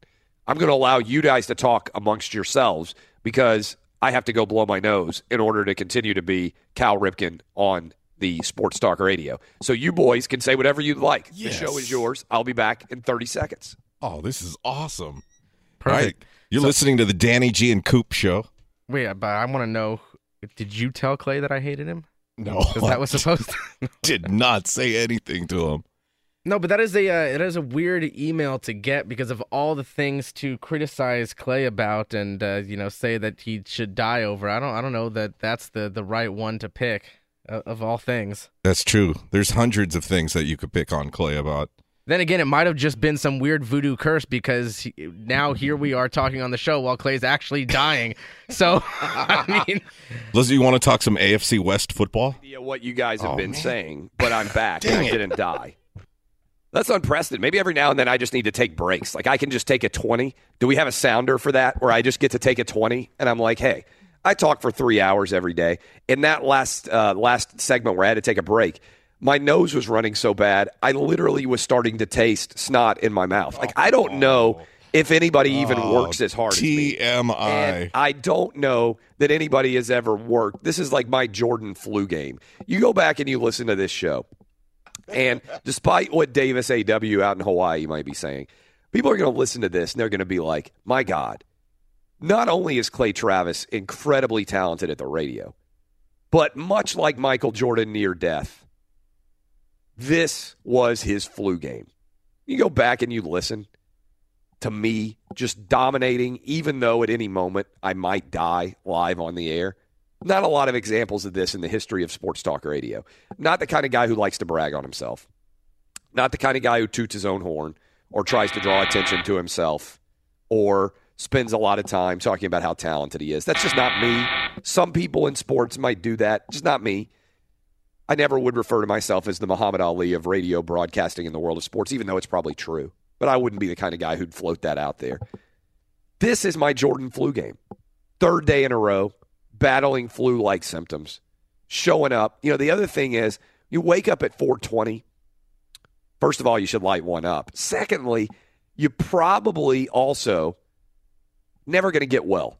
When you get up at 4:20 in the morning, it takes to like the weekend for you to actually get ready. I don't know if this is a doctor scientific fact, but every time that I get sick, i.e. one of my kids gets me sick, I don't get well during the week because I have to get up at 4:20 in the morning. And then I smoke pot, and then I come and do this show, and it's incredible. And I have all sorts of interesting ideas that you never would have thought of because I'm waking up at 4:20. But it's an amazing thing, right? Like if you get up really early in the morning, it's hard to get well. Whereas if I slept till like noon one day, I feel like when I woke up, I'd be perfectly fine. Your body heals through sleep. Is that a crazy idea, or are you guys with me on that? Well, not only that, but you could pull a Celine Dion. You have that diva-ness in you for the rest of the day, except for your Periscope show and Facebook Live. Just no one can talk to you, and you can't talk for the entire rest of the day. It's not a bad idea. I've got a meeting with our bosses tonight where they're going to try to sign me to a contract. Just nod your head. Extension. That'd be a total power move if I showed up and I was like, you guys are just going to pitch me and you're going to make offers and I'm just going to shake my head yes or no if I agree with it. I will not speak because my voice needs to be preserved. And so you guys, Don Martin, Scott Shapiro, and the president of Premier, whose name I won't toss out there, you guys are going to be sitting in a booth with me in a restaurant. I am going to show up with just a board, you know, like that you can write on. Oh, a dry erase board, like Tim Russert back in the day. Remember when he was trying to add up like the electoral votes back in 2000? I'm going to show up like Tim Russert. I'm just going to sit there with a dry erase board, and I'm just going to write yes or no. You're just going to pitch me on things, and I will nod my head, and I will not speak throughout the entire meal. Waiter's going to come over. I'm just going to point. Not going to speak. That'll be a really power move. I bet Howard Stern would do that. I don't think there's any doubt. I mean, we're joking about it, but it sounds like you're getting to the point where you're really not going to be able to speak. So, yeah, well, that would be. It's happened once before. I've lost. For a radio guy, it's like tearing your ACL. Losing your voice is literally the worst thing that could happen to you. So, I'm hoping that I'm on the comeback trail. Speaking of the comeback trail, Britt McHenry has got a new job. She is going to join us next live from Washington, D.C. She is awake. She has told me that she was ready to roll, and she's got some news. We'll ask her what she thinks about the underwear Olympics Does she find it strange? Has she ever covered the NFL Combine? She's a former athlete. Has she ever had to appear in her underwear so that people could write down notes about her? It's like Miss USA meets football, the NFL Combine.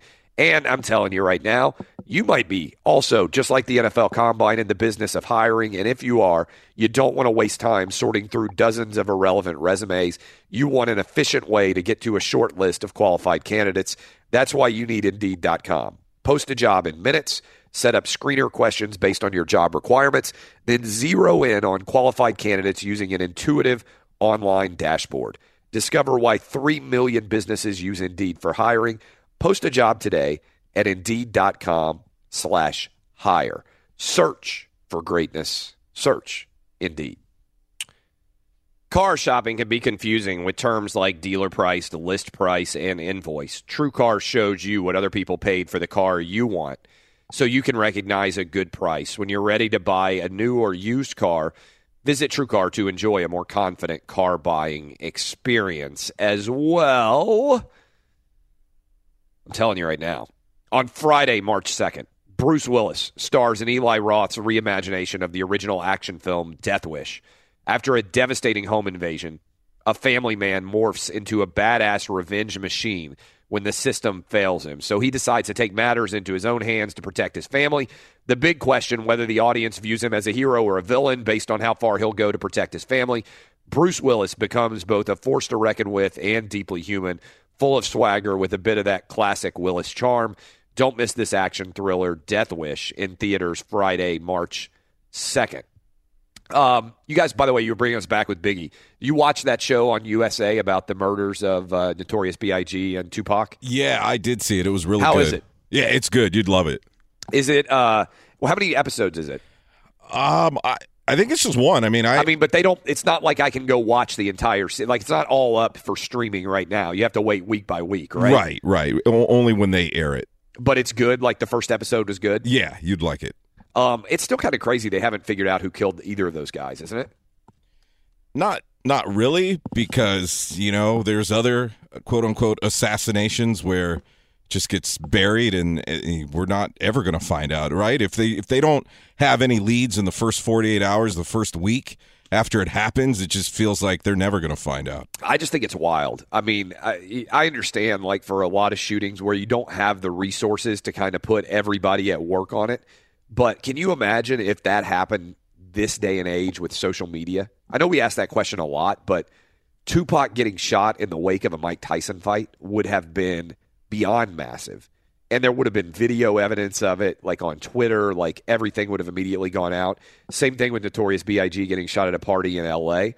Everybody would have been there Snapchatting, Instagramming, everything else. Like, there would have been so much social media to review. It would have just been wild. I think maybe they would have been able to catch the people if, honestly, in a modern social media era, it would have been potentially a lot more evidence involved, certainly. Let me bring in Britt McHenry at Britt McHenry on Twitter. She's got a bunch of new jobs. Are you watching? Do you have any theories on who killed Notorious B.I.G. or Tupac, Britt?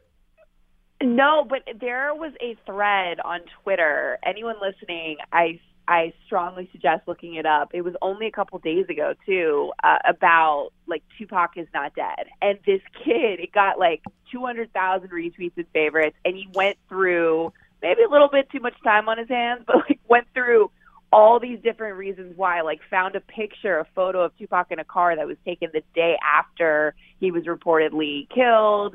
It was all along the conspiracy theory of, like, maybe he's still alive and out there. And how, like, what's that? Yeah, no, I was going to say, like, that conspiracy theory has been out there for a while. Tupac's alive. Elvis is alive.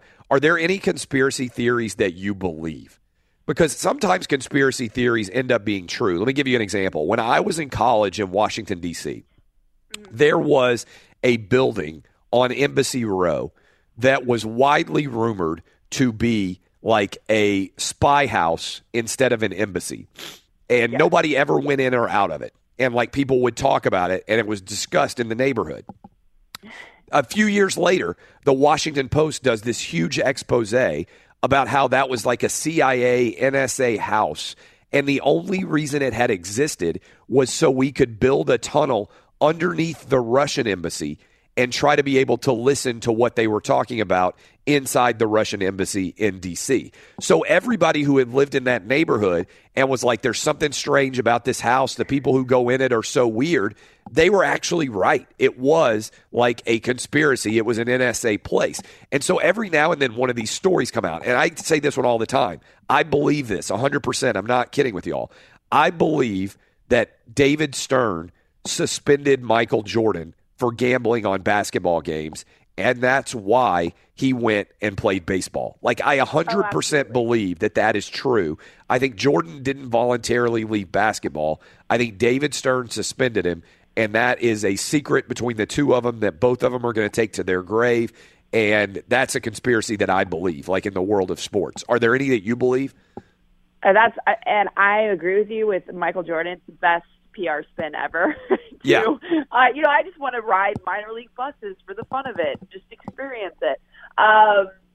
No, I would say, what gets me a little like creeped out are the JFK conspiracy theories. Just because, I mean, that, not to get morbid here, but if you think about like our president publicly at an event like that, especially with how hostile tensions are right now, to have an assassination of the leader of the free world and what it must have been like, especially at that time, to like listen on a little radio and not have TV or social media, and how the shooter still was able to get in the vicinity of him. Because, there's the theories about everything with Cuba and the Cuban Missile Crisis and how maybe the government could have been in on it. I don't know. I'm fascinated with JFK and the theories around him. So I might listen to those. But I'm telling you, Clay, I know the Tupac rumors have been out there.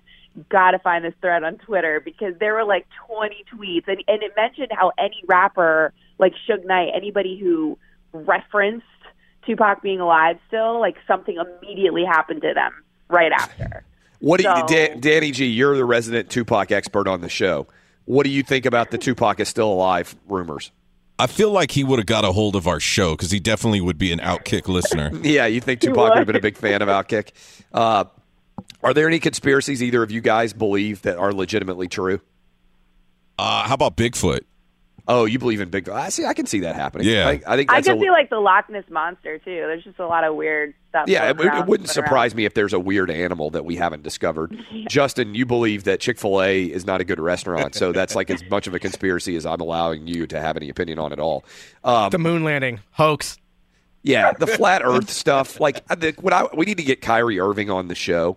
Because Kyrie Irving and also, who was it, Geno Smith, said he's been researching the Earth and like he thinks it's flat. What I don't understand about the flat Earth people is this.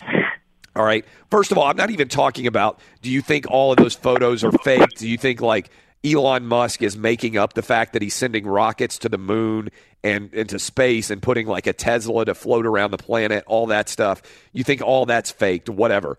If you believe in a flat Earth, wouldn't there still be new parts of Earth to discover? Wouldn't it be like Mario Brothers, where every new, like, you know how you like it's flat and you go onto a new page? Like, wouldn't you be able to theoretically just walk forever? And if you believe in a flat Earth, how would Kyrie Irving explain that he could take off in New York City, fly all the way around the globe, and end up back in New York City? Like, that seems like a really tough thing to get past if you believe in a flat Earth, right? You start one place and you can finish there, right? You fly over Asia, you fly wherever all the countries you would go over. I don't understand what they think the flat Earth actually is like. Is there a part of Earth where everything just drops off and like the world just ends? I'm not really fully versed on the flat Earth aspects. Yeah, that just reminded me of that scene in Inception. I don't know if anyone here it's a great seen movie. That movie. Yes. Yeah, where he's just like walking and everything's flat, but like the buildings just kind of bend to him. I mean, I'm personally not going to take my geography advice from Kyrie Irving, but hey, more power to you if you want to believe the world is flat, because I'm with you, Clay. Britt, have you seen Die Hard? No, actually. Oh my that bad? I know. I just bragged about like loving movies, and I haven't seen Die Hard, or maybe no, I did. The reason why I'm thinking about it is yesterday we were talking to Petros Papadakis, and so if I say to you Nakatomi Tower, what does that mean to you? Nothing. Oh my God! Like, so let's talk about this for a minute. How have you not seen? So the reason this came up yesterday with Petros, and I decided to test you on it, was I was in L.A. With a 22-year-old recent college graduate, Fox PA. And she was driving me to my hotel. And don't worry, there's no Harvey Weinstein awful part of this story. I was going to say that's the start of a good story. It's not going to go that direction. So she's driving me to the hotel. When you're a TV person and the PAs, like they'll drive you around in L.A. I never had a car. And where I would stay in L.A., for people out in L.A., they'll know exactly where this is. In Century City, I would stay at the Intercontinental Hotel right beside the Fox lot on Avenue of the Stars. And so as you're driving down Avenue of the Stars, the Nakatomi Tower building is on your right side, all right? And I was telling that girl, because she was new to L.A., I'm like, oh, that's the Nakatomi Plaza. Nothing. And then she did exactly what you did, Britt. She also did not know about the movie Die Hard. So you're younger than me, but it's really got me wondering now, is there this huge lack of female knowledge of the movie Die Hard in America today? How have you not seen it? I don't know. On Christmas, I always see the debates, right? It's like Die Hard, the Christmas movie. It's their Christmas part. And you have no opinion because you've never seen it. No, and it's always men. It's always like in my timeline on Twitter, like it's a good Ian point. Rappaport and Trey Wingo. I don't really see women weighing in on Die Hard because I stick to like the Griswold Vacations of the world at Christmas. So no, I haven't seen it. So so let's dive into, first of all, you've got some new news and we'll talk about your new job, but the NFL Combine is going on. Have you ever covered the NFL Combine? First time last year, and it is a show. And by show, I mean it's a drinking show for a lot, not the college kids, but everybody else involved with it. It's like all the coaches and GMs and everything else. They basically just go out and have fun in Indianapolis because it's not they're getting the info all provided to them, but it's kind of a big social event. Yeah, at the end of the day, you're watching young kids like running 40s in their underwear. Their day at 4:00 in the afternoon, and everything in Indy is so centrally located and small, quite frankly, that they'll just walk over from the conference center, like across the street, to the main 4 bars. And I'm not kidding when I say starting at 4:30 in the afternoon. So that's why it's always referred to as this great networking thing, because it's one of the few times, other than the Super Bowl, but less fanfare, to just go, you just walk into a bar and Cherry Jones is at a table to your right. It's wild.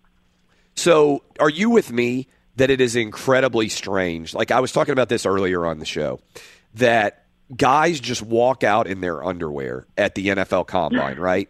Just in their underwear. And there's a huge collection of NFL people, almost all of which are male, and they have their notepads and their iPads and their laptops, and they immediately start writing stuff about this nearly naked man who's just standing in front of them. I find it to be one of the strangest things, super weird things that it goes on in all of sports. Yes, that is definitely true. And it also, what I noticed last year, I actually was relegated to social media stuff for ESPN. So I went in a room or two where it was the high profile picks, right? The guys that are probably going to be in the first round. And it's the fawning over these young 21-year-old kids was insane, Clay. I'm not even just talking about they're standing there, half nude and having people gawk at them in the drills, but just the oh my God, so and so's coming in, Deshaun Watson's coming in, hush everybody, we got to make it perfect. And I just sort of got to laugh at wow, these kids are gods. No wonder some of them have trouble their first year. We treat them that way. No, it reminds me of when you talk to college coaches and they say the entire recruiting process is about teaching kids that they are perfect. And then as soon as you get them to sign, you have to unrecruit them. You have to convince them that they're not perfect and that their world is not, that they're not flawless human beings. All right, you have got a new gig, which I think is going to be really cool, on Fox 5 in D.C., and you got a bunch more gigs I know coming up, but tell people what you're going to be doing at Fox 5. So I'm really excited about this. Fox 5 is an owned Fox News station. So it's definitely one of their leading corporate locals in the country. And it's a show with Bram Weinstein, former SportsCenter anchor, really great guy. We disagree a lot on a lot of stuff politically, but that's what makes the show great. And then the other colleague on the show is Guy Lambert. So he works at WPGC in town, which is a really popular hip hop station, and has gone into more, hosting and anchoring and news as well. And it's a half an hour of breaking down. Usually, like, the A block's going to be like the main top political stories, and then we'll still cover just hot topics and Fergie's terrible national anthem and a couple sports stories, sort of like you do on your show, Clay. You talk about everything. So, I mean, it's just fun. Like, we've gone through a couple run-throughs, and the goal is it's starting out once a week, but I think, I have the confidence in it that it'll do well, and it'll go to, daily, and then we could syndicate it to the other Fox-owned stations, which anyone listening, I would be on the lookout for that in terms of, I think the Sinclairs of the world, the Foxes of the world, like, they have directives to create new programming, original programming to syndicate, just like you're syndicated across the country. So I think that's the goal, and it's just a perfect mix right now of what I wanted to do. We're talking to Britt McHenry. I started off the show talking about LeBron James's equality shoes, and also, which I'm sure you've seen, and also I wasn't on last week because I was on the Disney family cruise, but we also obviously had the huge blow up between Laura Ingraham and LeBron James over the shut up and dribble comments. I didn't see what you tweeted because I wasn't as active on Twitter. What were your thoughts on that in general? I'm glad we're addressing this. I was like missing you here, Clay. I think I texted you about it, but look, factually speaking, she wasn't accurate when she referred to him dropping out of high school, because he did finish, I believe. And I thought it was a little bit like, people don't understand, and for anyone listening, because I'm on Fox News a lot. It's not a Laura specific thing. It's not a race thing that a lot of people are making it out to be.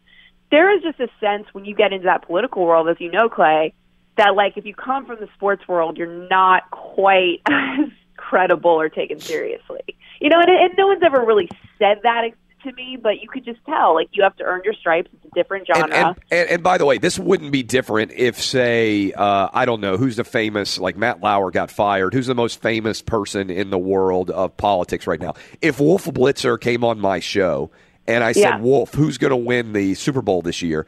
I don't think everybody out there would be like, oh, that's Wolf Blitzer. I definitely want to hear what he thinks about who's going to win the Super Bowl. He might be a great interview, and he might also be a knowledgeable sports fan, but I don't think you're automatically assuming that because Wolf Blitzer covers politics all day, that he's also going to be great at breaking down like the idea of who's going to win the Super Bowl or the college football national championship or the NCAA tournament or anything else, just because he hasn't demonstrated over the years that he has any expertise, particularly in that field.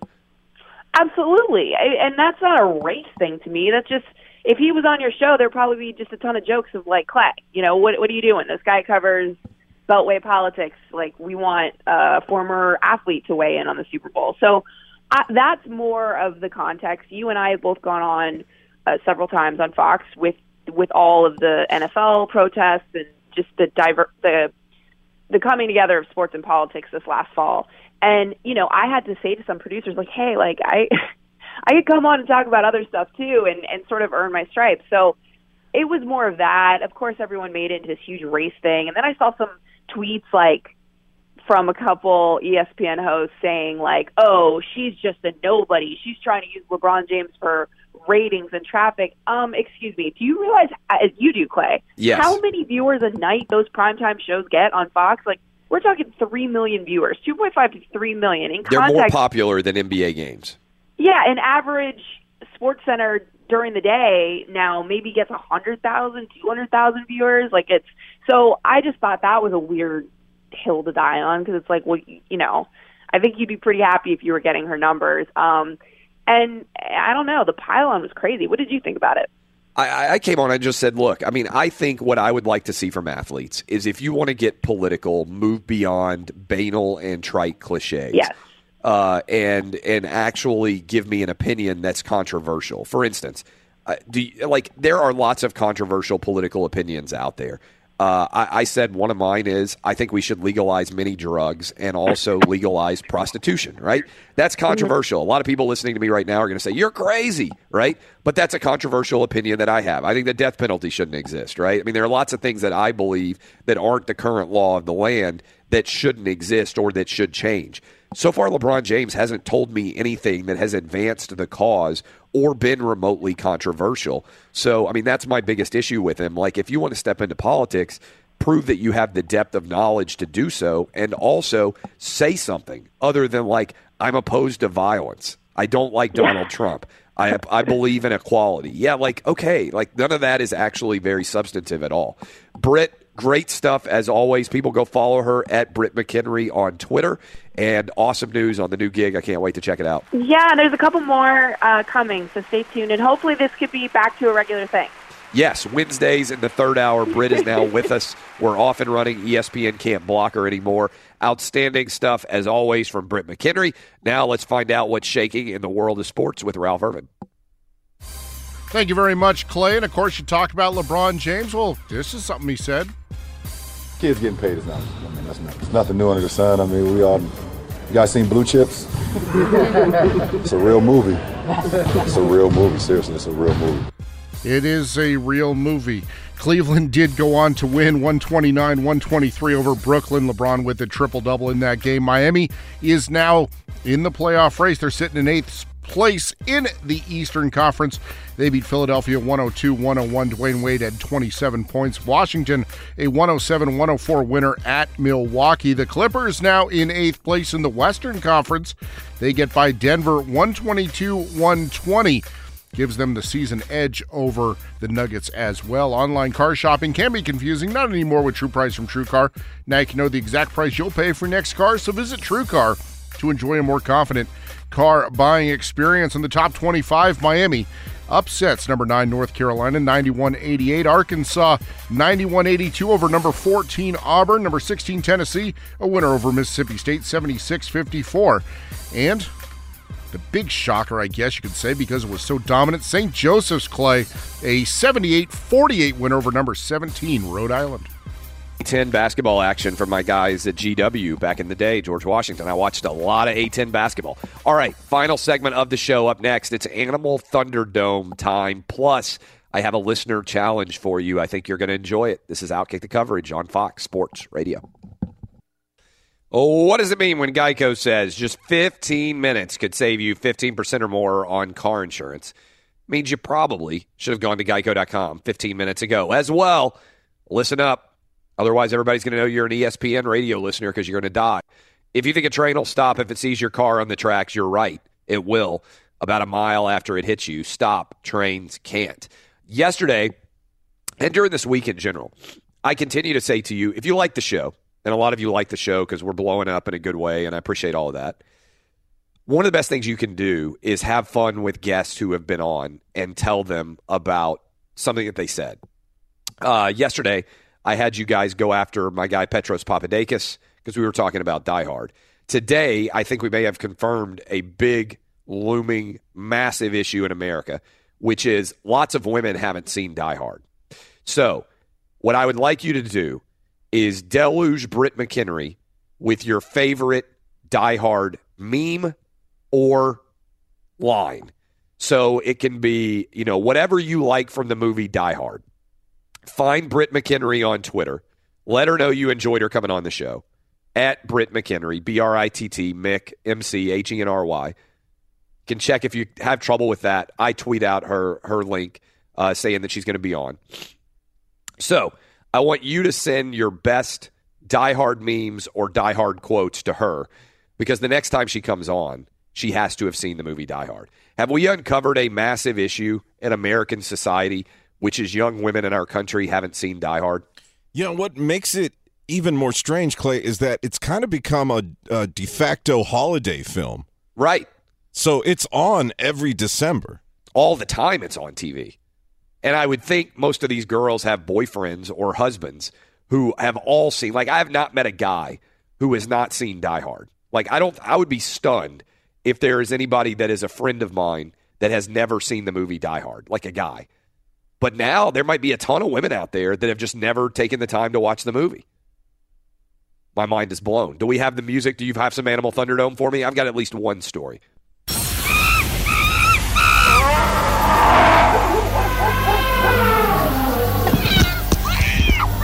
Ladies and gentlemen. I'm just glad I was there. Boys and girls. I thought he thought I was like this ginormous piece of chicken. Dying times here.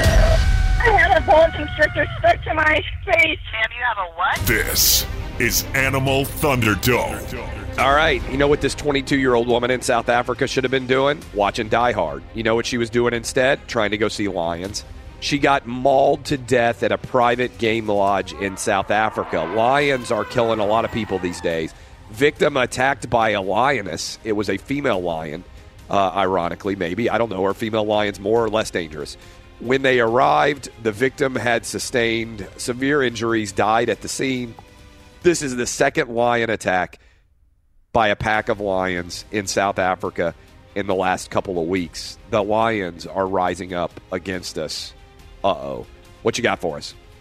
Now, Clay, this happened a little bit earlier this month, and this is crazy. There's security footage, so there is footage of this. Unfortunately, there's no audio for us to play.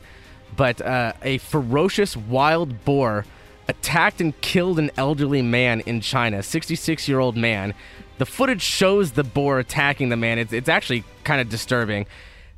His family members come outside, try to beat off the boar with a 200 with a shovel.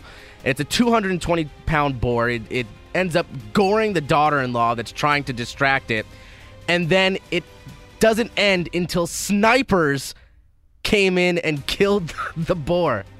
This is a real story. Man, way to bring a downer to everybody's day, Justin. What? This is Animal Thunderdome. That's what we're talking. The uprising of the animals. It's it fits. You got to watch out for the wild boars. I don't know. What do you got, Danny G? I have a positive thought for the day. No, I don't have one right now. So you didn't. I gave you homework. Find something that an animal did, and you just fail like that. There's not a lot of dangerous animal stories out there every single day, Clay. This is very J-Mart of you. No, I hate this. Is the worst thing I could say about anybody who works on the show. This is very J-Mart of you. We have less than a minute, so I wouldn't even have time to read one of my own. That seems like a really bad excuse. It's very J-Mart of you. I feel a cold coming on. Yeah, you're lucky. Live, frankly. Would you like to see the NFL's pass interference call changed to 15 yards from spot of the foul? The NFL contemplating changing their pass interference rule. 12,000 of you have voted in the last hour during the show. 65% of you are saying yes. You can go find that at Clay Travis. Encourage you to go deluge Britt McHenry with your favorite memes or quotes from Die Hard and thank her for coming on the show. I appreciate all of you. We'll be back live tomorrow. More talk about the Underwear Olympics. I can't wait. Who's going to look the best in their underwear? We'll discuss NFL Draft Time tomorrow. I'm Clay Travis. It's been Outkick the Coverage. Have spectacular Wednesdays all over the country. We'll be back same bat time, same bat channel tomorrow on Fox Sports Radio. O'Reilly. Are your wiper blades chattering, skipping, or squeaking? Don't let streaks or smearing on your windshield compromise your visibility. When it's time to replace your wiper blades, stop by O'Reilly Auto Parts and see our selection. Our professional parts people will even install your new wiper blades while you wait. Stop by O'Reilly Auto Parts today. O'Reilly Auto Parts. At Bet365, we don't do ordinary. We believe that every sport should be epic. Every home run, every hit, every inning, every play. From the moments that are legendary to the ones that fly under the radar. See for yourself when you sign up today and get $150 in bonus bets when you bet just $5. Whatever the sport, whatever the moment, it's never ordinary at Bet365. 21 plus only. Must be present in Ohio. If you or someone you know has a gambling problem and wants help, call 1-800-GAMBLER. Terms and conditions apply. From BBC Radio 4, Britain's biggest paranormal podcast is going on a road trip. I thought in that moment, oh my God, we've summoned something from this board. This is Uncanny USA. He says, somebody's in the house, and I screamed. Listen to Uncanny USA wherever you get your BBC podcasts, if you dare.